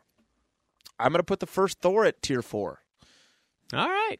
I think it was a little dry. Okay. There were some good scenes. And just to tiers 4 through 1, I don't necessarily, even some of tier 5, I don't necessarily hate. But tiers 4 through 1, I don't hate. Okay. I actually like tier 4 is the bottom of okay, I liked it, but not as much as the others. And that's why I have Thor at tier 4. It was, you established Loki as this major villain. And I get it. It's the first in a trilogy, but there was just a lot of story, not a whole lot of Thor. Not enough Thor for me. I'm going to go tier 2. Okay. I really liked how he got sent to Earth. Made sense why he got sent to Earth, because he's an arrogant prick and he's got to learn some humility. And I just thought it made Thor, I'm like, how are they going to make Thor somewhat kind of likable? Right. I mean, and it was the first start in it, like you said. I felt the love interest was forced. I feel like it would have been a tier 1 for me if they didn't push the love aspect. Like, he just went to Earth and he made friends with these humans, and he learned humility just through friendship and maturity. Right. Instead of like, oh, I got to impress this woman because I got the hots for her. Like, you're Thor. Jeez, what the hell, man? You can have anything you want. Like, you don't have to prove like, it just made it too unbelievable for me. You're a fucking god, and you're going to try to better yourself for this woman instead of just trying to better yourself for bettering yourself. Just better yourself, yeah. right.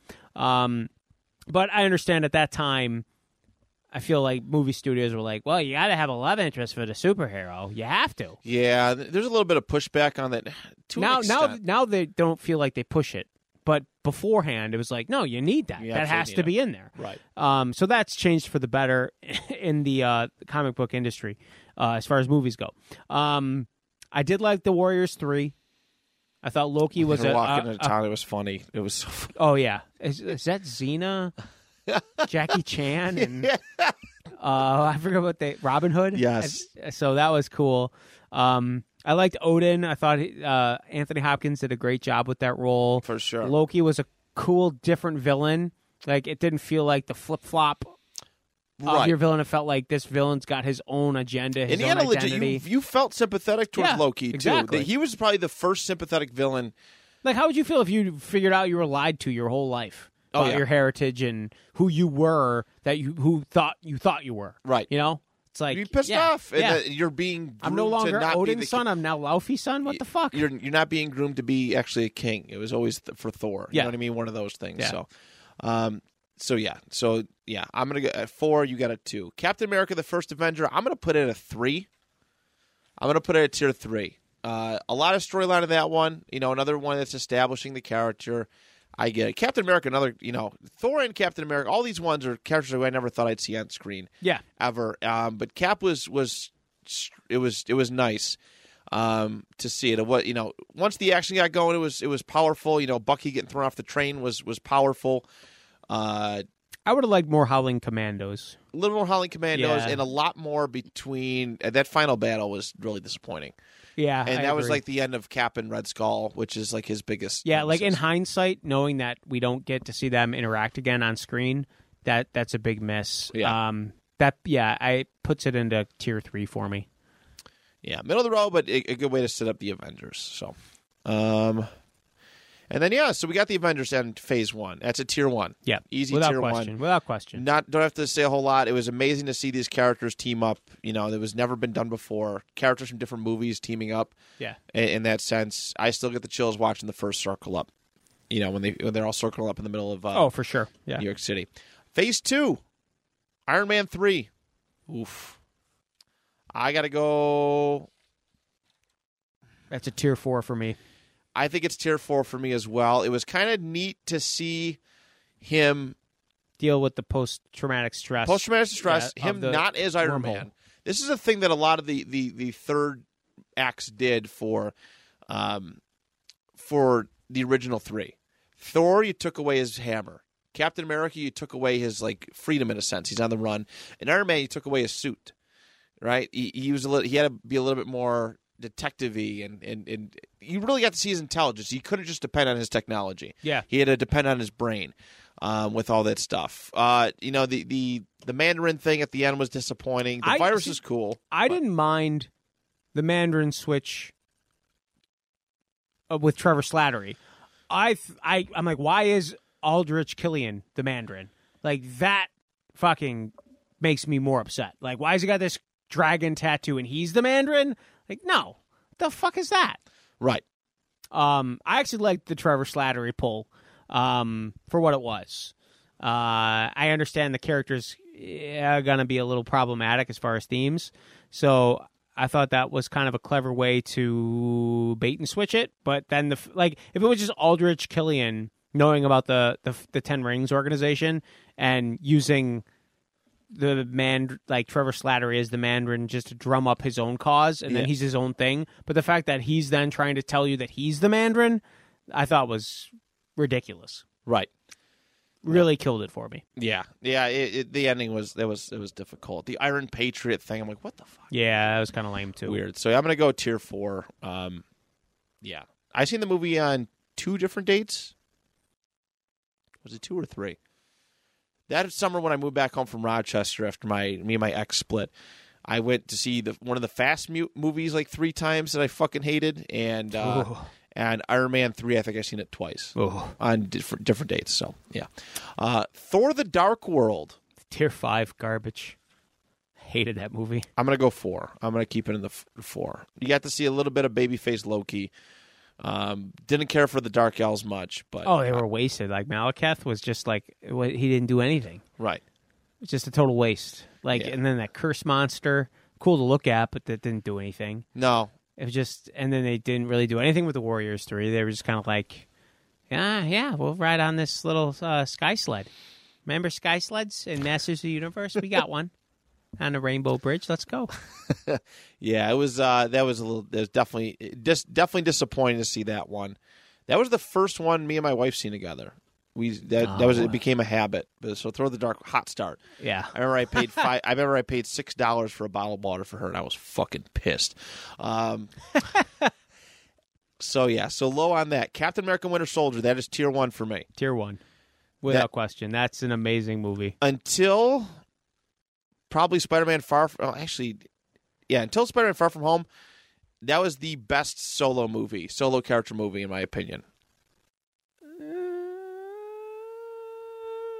I disagree. You disagree? But, okay. I will say the only thing that I don't like about it is the Fury fake-out death. That's when I started getting to the point. I'm like, you fuckers aren't going to kill off anyone. Yeah, it was a little surprising.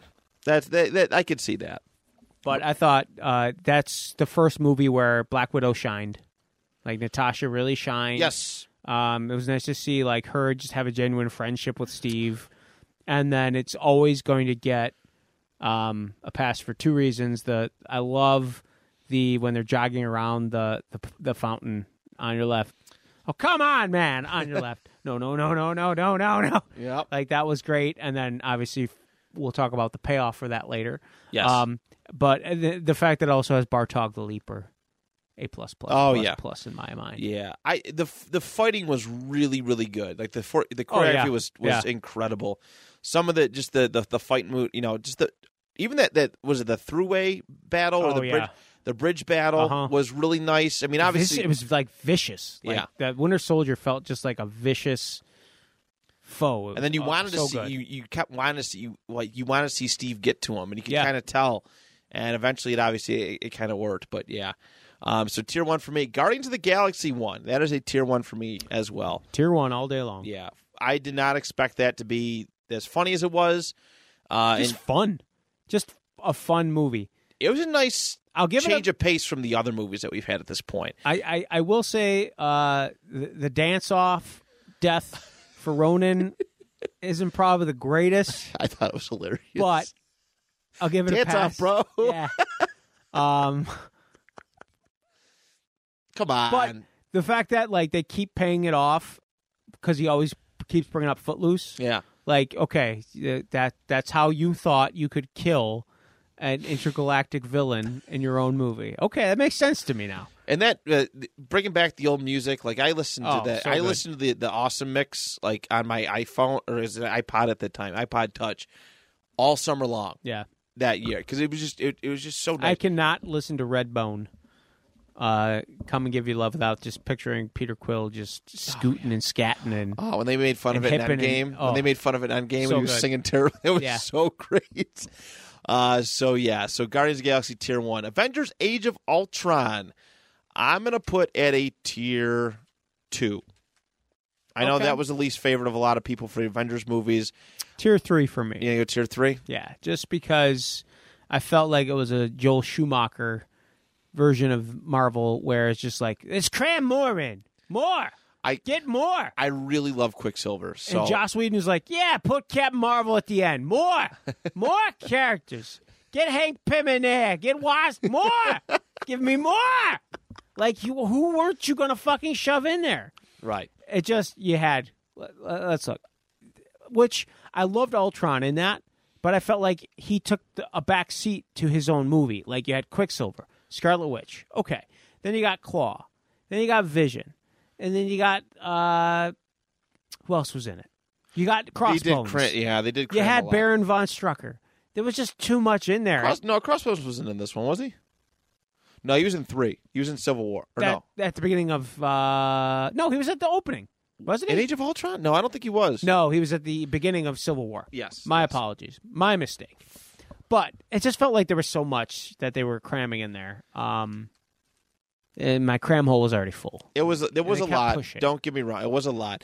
Also, the stakes didn't seem as big. Like the New York City, because you know that like the New York City battle felt bigger than this. What they could have done, they should have taken Joss Whedon should have taken a playbook from his future work and just show one family in Sokovia and show their dynamic, and then have the Avengers just try to save that one family. Just like in his beautiful Justice League movie. They could try to get away in a truck. Quicksilver could come and try to push their car and their truck out of there. That would have been fun. Yeah, that's what they needed. One family. Just one family. It really give you the scope of what they're battling against. I do gotta say, I wanted more Quicksilver after this. I did want Quicksilver to find his way back. I actually kind of think it was smart for them to sideline him, just because like speedsters are so powerful. Like you have to. Yeah, but it was different for them though. It was different from them. It was different for Marvel at that time. These are the first. I mean, aside from the Hulk, these are the first characters with actual real like superpowers. Yeah. But I feel like then you're not gonna, like, who's gonna you can't lose ever. Like if he was around in Infinity War, Thanos would have never had his hands on any of those goddamn jewels. He can't wield them. He could slow him down with the Time Stone. Not if he gets the Time Stone first, and then what the fuck are you gonna do? He can't hold it. Well, he can't hold it in his hands. He just takes the glove. He can't hold the stone. He takes the glove. No glove, no love. Gonna take that glove and do all the loving. All the hugs and kisses too. Bastard. Yeah, so I'm gonna do tier 2. What tier did you say for this one? I'll go tier 2, borderline tier 3. Okay. And then last one for phase 2, we got Ant-Man. Loved it. I loved that the critics thought it was gonna be dog shit, and it was good. Paul Rudd. It makes it tier 2. Yeah, I'm in total agreement with that. He was funny. Like this is the phase. Like I said, everything is pretty serious. There's humor in the other movies, but then you get Guardians and Ant-Man, which like you laugh the entire time. I still like. There's a lot of comedy movies that I don't laugh the second or third time through. Ant-Man, I'm still laughing. I'll tell you what it did for me. It gave me a moral compass. Some people, they do good things for a higher deity, a higher being. Some people, they do it to be rewarded in the afterlife.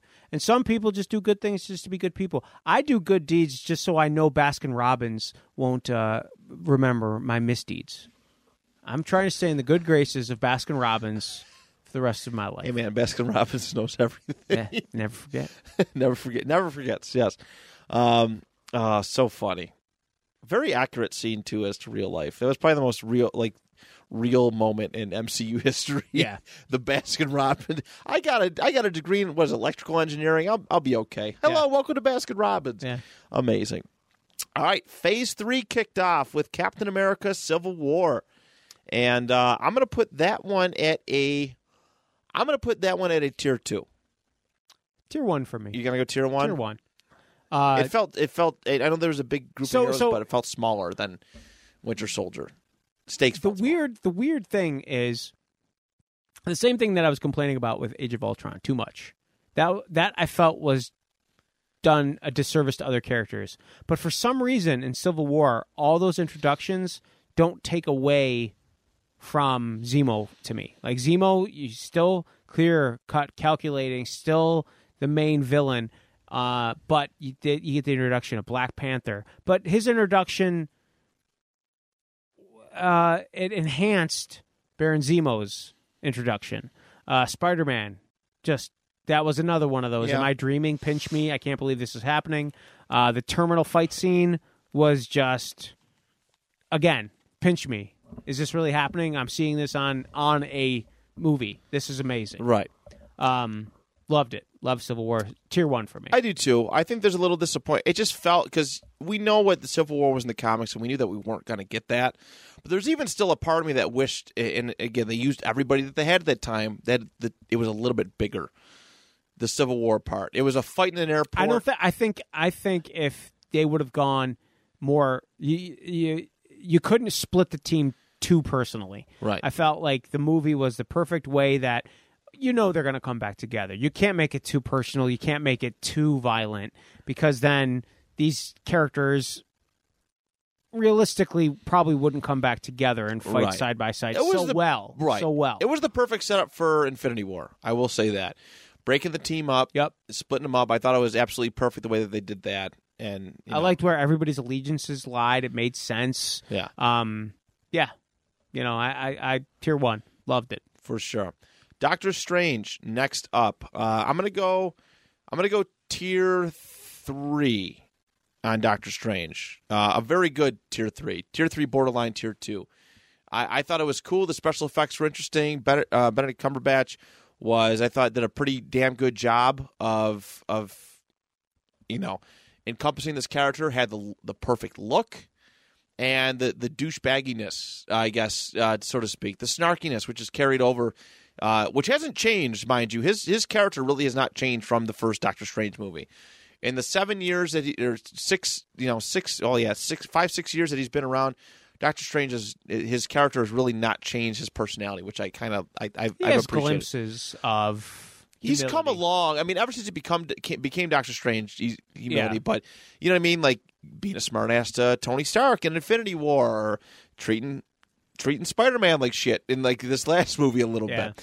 Not completely like shit, but a little bit like shit. But you know what I mean. I'd say tier 3. I thought Calicious was a kind of a downer of a villain. Just didn't seem like he was that big of a threat. Another similar powered. Yeah. And then even like his end game, he wants to, like with Dormammu, the time loop thing to defeat Dormammu. Like Dormammu's like a tier 1 earth-threatening villain. Right.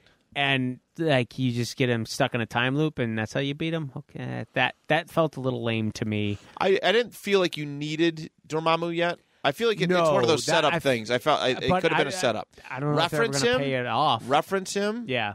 Get it all ready to go, and then I think eventually you get Dormammu. But it felt like he was too easily defeated. Right. I mean, he just defeated, but yeah, thwarted away and that sort of shit. But no, I get that. But I'm going to keep it tier 3. Guardians of the Galaxy Volume 2, I'm going to put at a tier 2. Tier 1. I actually prefer Volume 2 better than Volume 1. You have said that before. There's some emotional stuff that's like, oh, okay. And it had high expectations to follow. Yeah. That was a thing. Great soundtrack, splits the team up, brings them back together.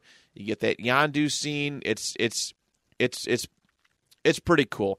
I was hoping that Star-Lord was going to get to keep some of those powers, though, like heading into Infinity War. That would have been kind of neat. But I still thought it was a pretty fun movie. You got to see Drax take a little bit bigger of a step as a leader in a way.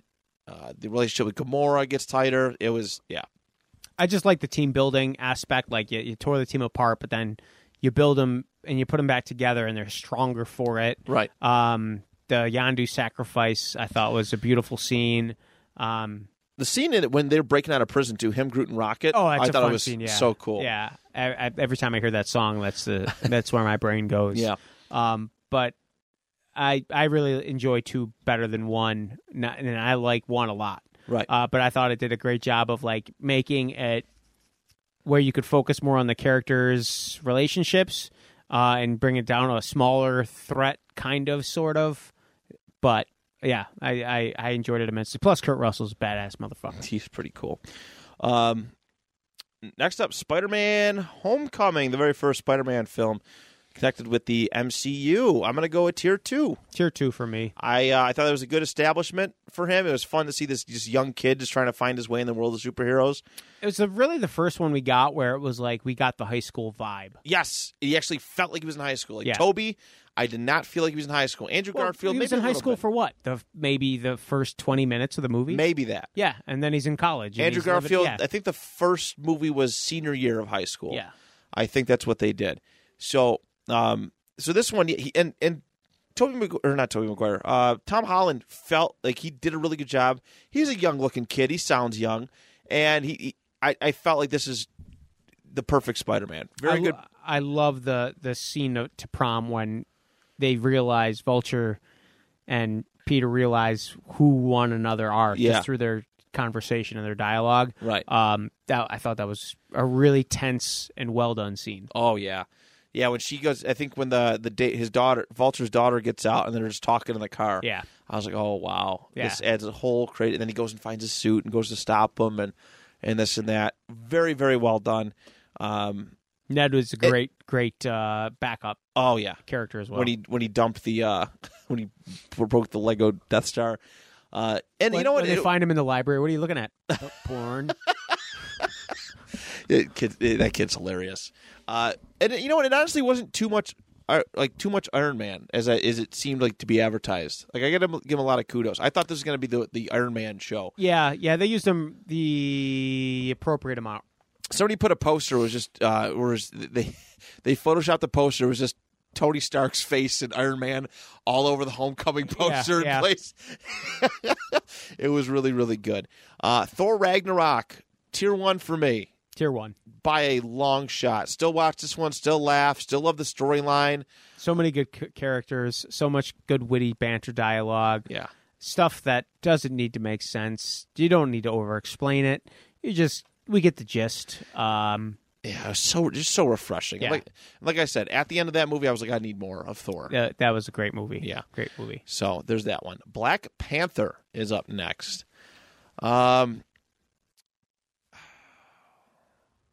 Tier 3. You gonna go tier 3? Tier 3. I'm leaning towards tier 2.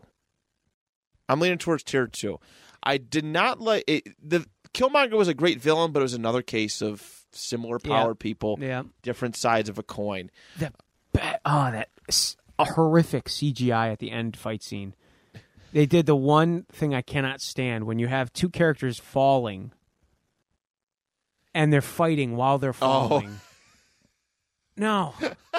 Like, it just gave me terrible flashbacks of, like, 90s superhero movies. Right. Like, awful.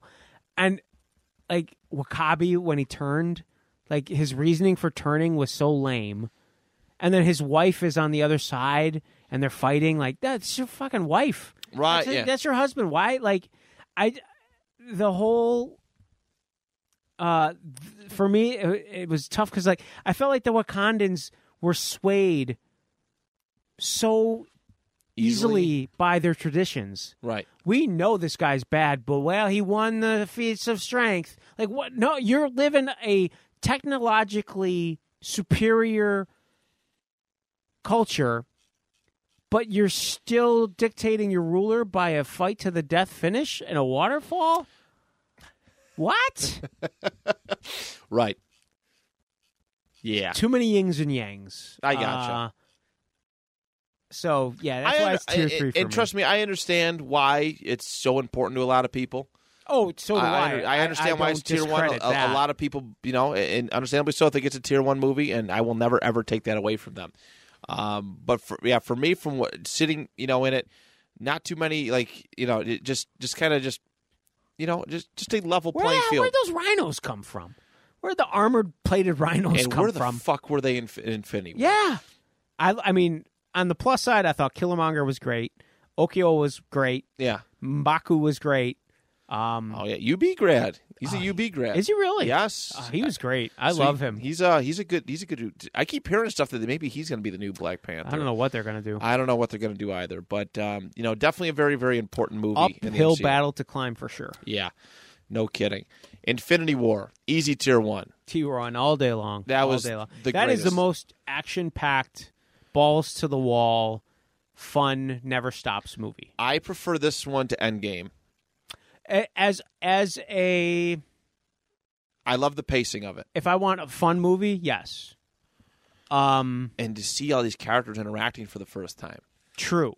Right? True. That was huge for me to see, like, Rocket, like the Guardians with Thor, and eventually, you know, like Rocket and Groot with Captain America and Wakanda, and you know what I mean? And the Guardians with Iron Man and Spider-Man, like in Doctor Strange. I feel like, and obviously there's another movie we got to talk about before we get to the sequel, Endgame. Yeah. But I feel like Infinity and War and Endgame can flip-flop depending on what kind of mood you're in. That's probably fair. That's probably fair. One of my favorite Marvel scenes ever is Thor getting the Stormbreaker and coming down to Wakanda. Okay. Yeah, it's a cool scene. That scene makes me want to fight people. I legit listen to the song. The song is called Forge on the official soundtrack, and I listen to that. I just get the chills. Yeah. Thinking about, you know what I mean, how cool it was. The Avengers looking like they're getting defeated. The Stormbreaker act circles through, and he shows up, and he's, bring me that. And it was so cool to see opening night with a crowd cheering when he jumps up in the air and just slams the axe down on the ground. And, oh, my God. It's making me hard right now. It's rock hard, diamond rock hard. Really, really good. Ant-Man and Wasp. I'm going to go tier 2 for Ant-Man and Wasp.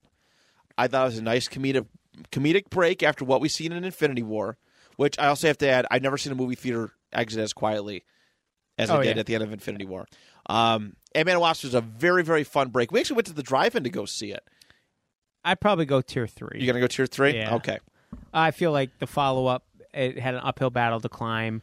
Uncombobulated villain. Like, who's the villain? Is it Sonny Birch? Is it Ghost? Is it Bill Foster? Right.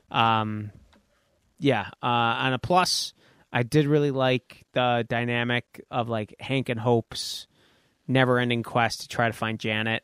That I really liked. Paul Rudd, again, just makes it. The father-daughter dynamic was heartwarming. Even him, what was that agent's name? Yeah, I know who you mean, though. Oh, and the house arrest. Yeah, the up-close magic. Hey, yeah, can you show me how to do magic? Magic. Which I thought that he was, like, practicing it during WandaVision. Right, there was a payoff of it. He was doing card stuff all the time. I thought that was really, really cool. So, yeah, I'm going to go tier 2 for Ant-Man and Wasp. I thought it was a nice, funny break. And obviously, you know, it led to Ant-Man being probably one of the most important characters of Endgame. Captain Marvel up next, coming out right before Endgame, about a month and a half prior. I'm going to go tier 3. 4. You're going to go 4? Okay. I feel like I didn't care for the Kree Skrull switcheroo, like the Skrulls not being the villains. Yeah, but that was like, and then like the whole cat scratch fever. That's what got Nick Fury's eye, the old cat scratch fever. That didn't really do it for me. I just found her character not that likable. I felt hard to root for her, and then it's like the 90s references were great, but like, really, no doubt, just a girl. Like, what does that have to do with the theme of like the actual plot of this movie? Right. Like, just hammer it at home. But I will give it credit for the best Stan Lee cameo in my eyes. What the hell was his? So he's on a bus. Oh, he's reading the script to Mallrats. That's right. I forgot about that. That was a good one. That is true. Yeah, I thought it was a wasted origin story. I thought I more so want to see her just kind of show up now. Maybe do flashbacks. I felt like going back to the 90s was a little strange.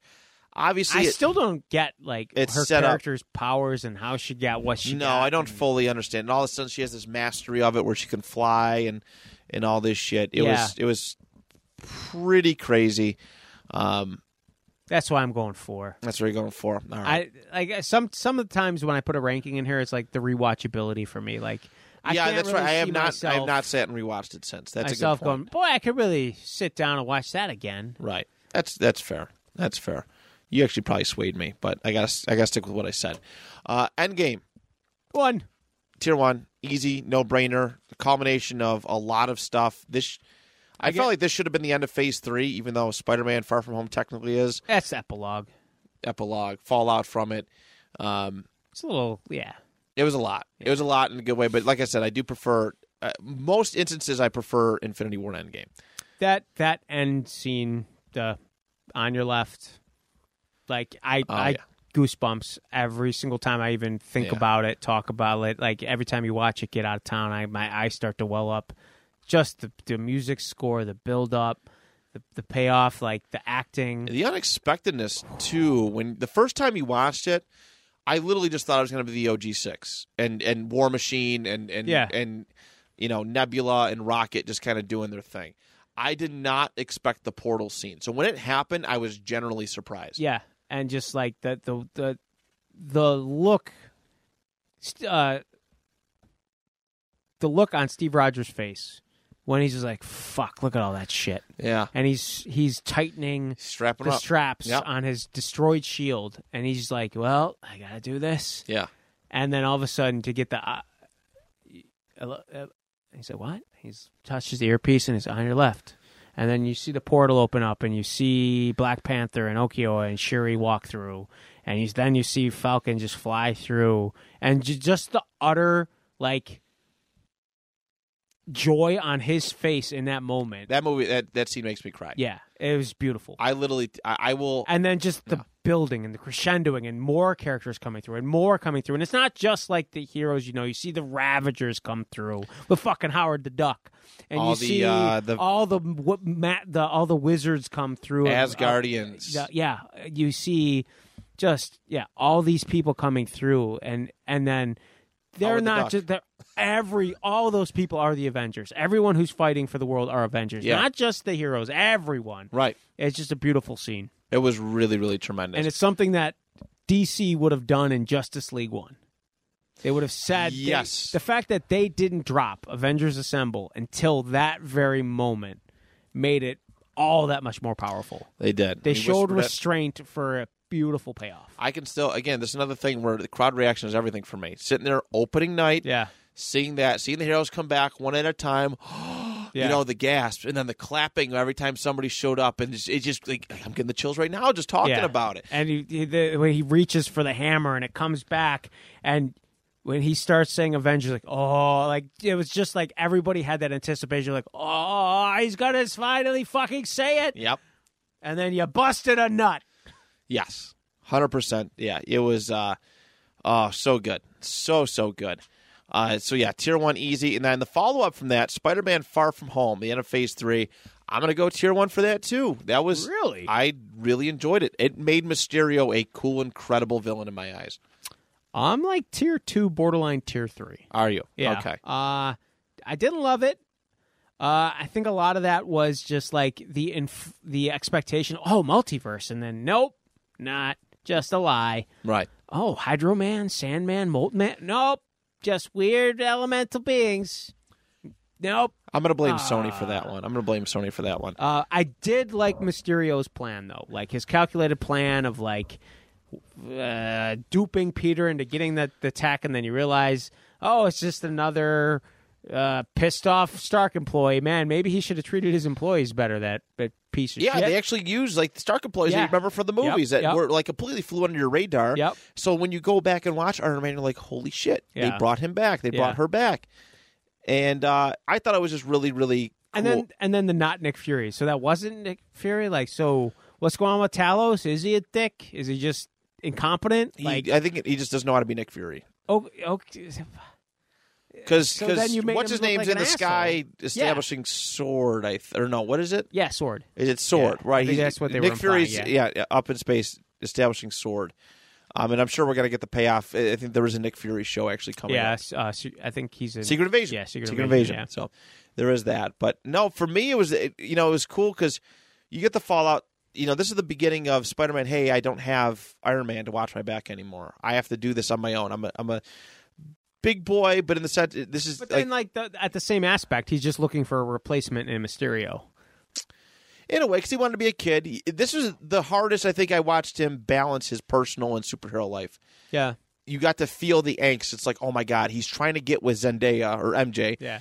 and Nick Fury's pulling him for a mission. He's hanging up. He's ignoring him, and I felt a lot of angst kind of watching that movie for Spider-Man. But to see him aggressive, heartbroken when he defeats Mysterio, he gets the spider sense is like official at this point. Yeah, you get to see the effects of it. I thought it was really, really good. I'm gonna go. Yeah, I'm gonna go. What did I say? I said you said 2. Tier 1. Yeah, I said Tier 1. Oh wow. Yeah, I like Tier 2, borderline Tier 3 for me. Yeah. So, all right. Next up, Phase 4, Black Widow. That's Phase 4. Phase 4 or Tier 4? Tier 4. Tier 4. Phase 4 gets a Tier 4. I'm in agreement with you. We talked about we talked about this year. Too little, too late. Too little, too late. The timing of the release was it didn't really matter. And honestly, all it did was set up a small part of the Hawkeye show. It smelled funny too. Get it? It's pheromones. Didn't sit right. I see what you're saying. With my scent gland. Yeah, some cool action scenes. I'm still like, I know you said the Taskmaster thing didn't bother you, but it's still like, I felt like there could have been so much more with that. Yeah, I agree. I felt like it would have been, especially because I understand why they made this movie, right? The feminism, I guess the feminism movement in a little while, a little bit could you to push superheroes. But could you try to But if you hide your agenda a little bit more instead of just like toxic men and they smell, and they control us with the smell? Like, how much better would have that made Black Widow if she, faced like a comic accurate male? Yeah, like why male Taskmaster? Why don't they brainwash men and women? Like, if they're just looking for the best soldiers, why would you just go for women? That's the Black Widow program. I guess they have the then they get the Red Guardian program, right?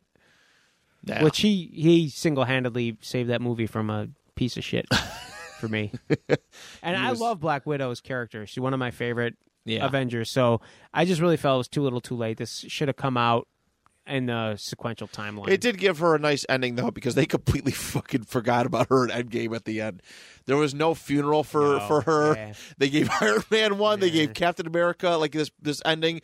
For Natasha, it was just her laying down at the bottom, and there was a wrap for her. You're done. It's a wrap. Shang-Chi and the Legend of the Ten Rings. That is our next one. I'm going to go a Tier 3 for this one. I thought it was visually beautiful. I thought it was a fun ride. An interesting story. It definitely had like that Ant-Man vibe where you were a little unsure about what you were going to get yourself into, but it wasn't like disappointing. I go Tier 2. Tier 2? I really enjoyed all the characters in it. I thought they were all likable and intriguing in some way, shape, or form. I like Katie and Shang-Chi's dynamic. I thought Xialing was interesting. I like that she takes over the 10 Rings with Razor Fist. I thought he was kind of a cool character. The villain, Wenwu, well-developed villain that you can identify with and understand why he's doing what he's doing. Loved the reintroduction of Trevor Slattery. The restored image of the Mandarin was superbly done. It was a nice touch. It was a nice, reference to Tony Stark in Iron Man 3. I really liked Shang-Chi a lot more than I thought I was going to. Okay. So I'll go Tier 2. Go Tier 2. All right. Eternals. I have not seen yet, so I will sit on the fence for this one. All right. I actually, in retrospect, I think I fucking hated this movie. Yeah. I think I legitimately hated this movie. Yeah. I'm going to put it at a Tier 5. I did not give a fuck about the Eternals. Yeah. Sitting there watching, I still could not tell you who the characters were. Yeah. I don't know who the villain was. All I know was Salma Hayek for the briefness that she's in there. And that's about it. Yeah. Some cool visuals, but I did not. I'm waiting on a bated breath until it drops on Disney Plus, I believe January 12th. Okay. So you'll have to let me know. I do not like it. Yeah. In retrospectively. Well, it's the lowest rated of the entire MCU. And I saw something where the director was literally asking, like, does it really deserve to be there? Like, almost like did I fuck up that bad, guys? Just tell me. What? It's pretty bad. Yeah. It's pretty bad. And then Spider-Man No Way Home. Tier 1. Tier 1. Tier 1 all day. Excellent fan service. So That is, we didn't do Venom. We didn't do Venom too. Venom.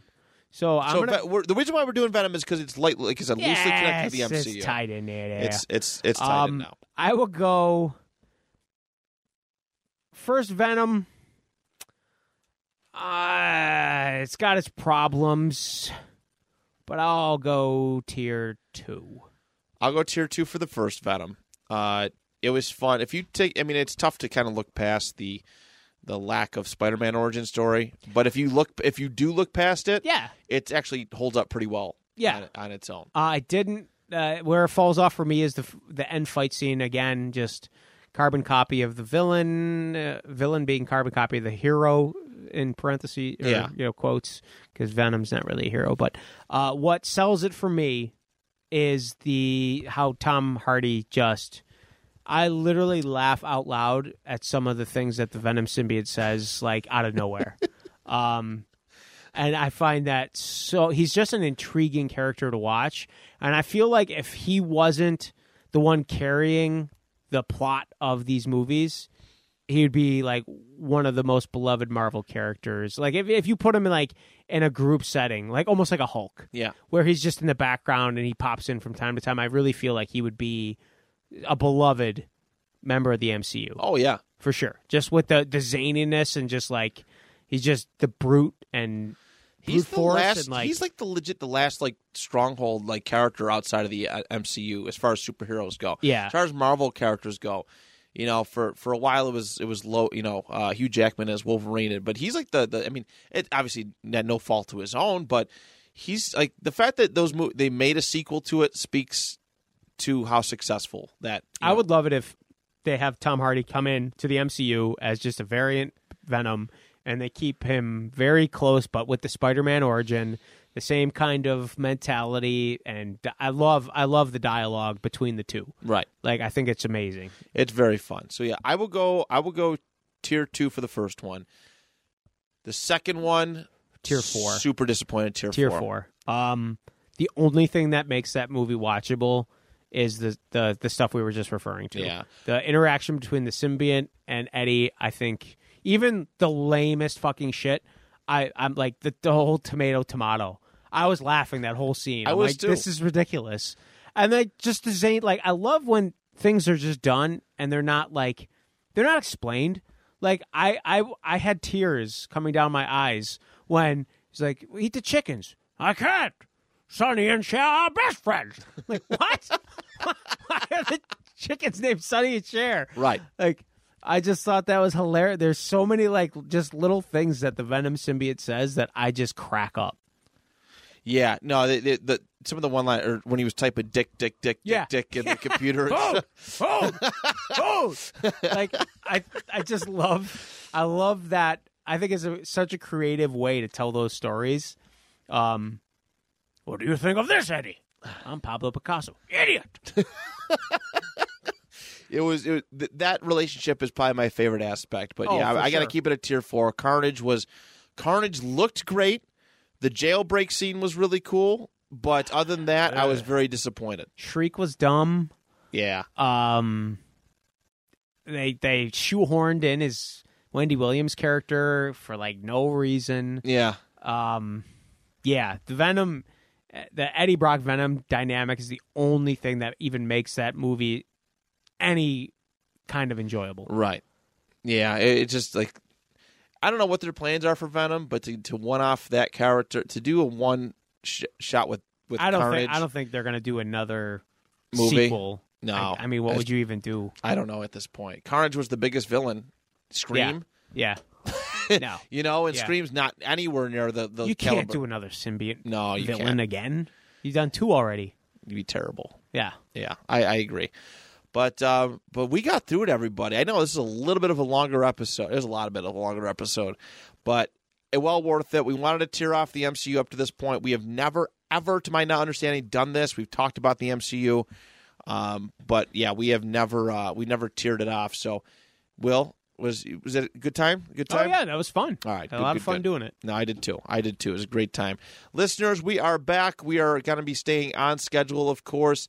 That is the plan going forward. Like I said, we just need a nice little holiday break and to come back strong with this. Thought it was worth your time. Thanks so much, and we'll talk to you next week right here on the panel discussion. Now this is podcasting. Fuck you!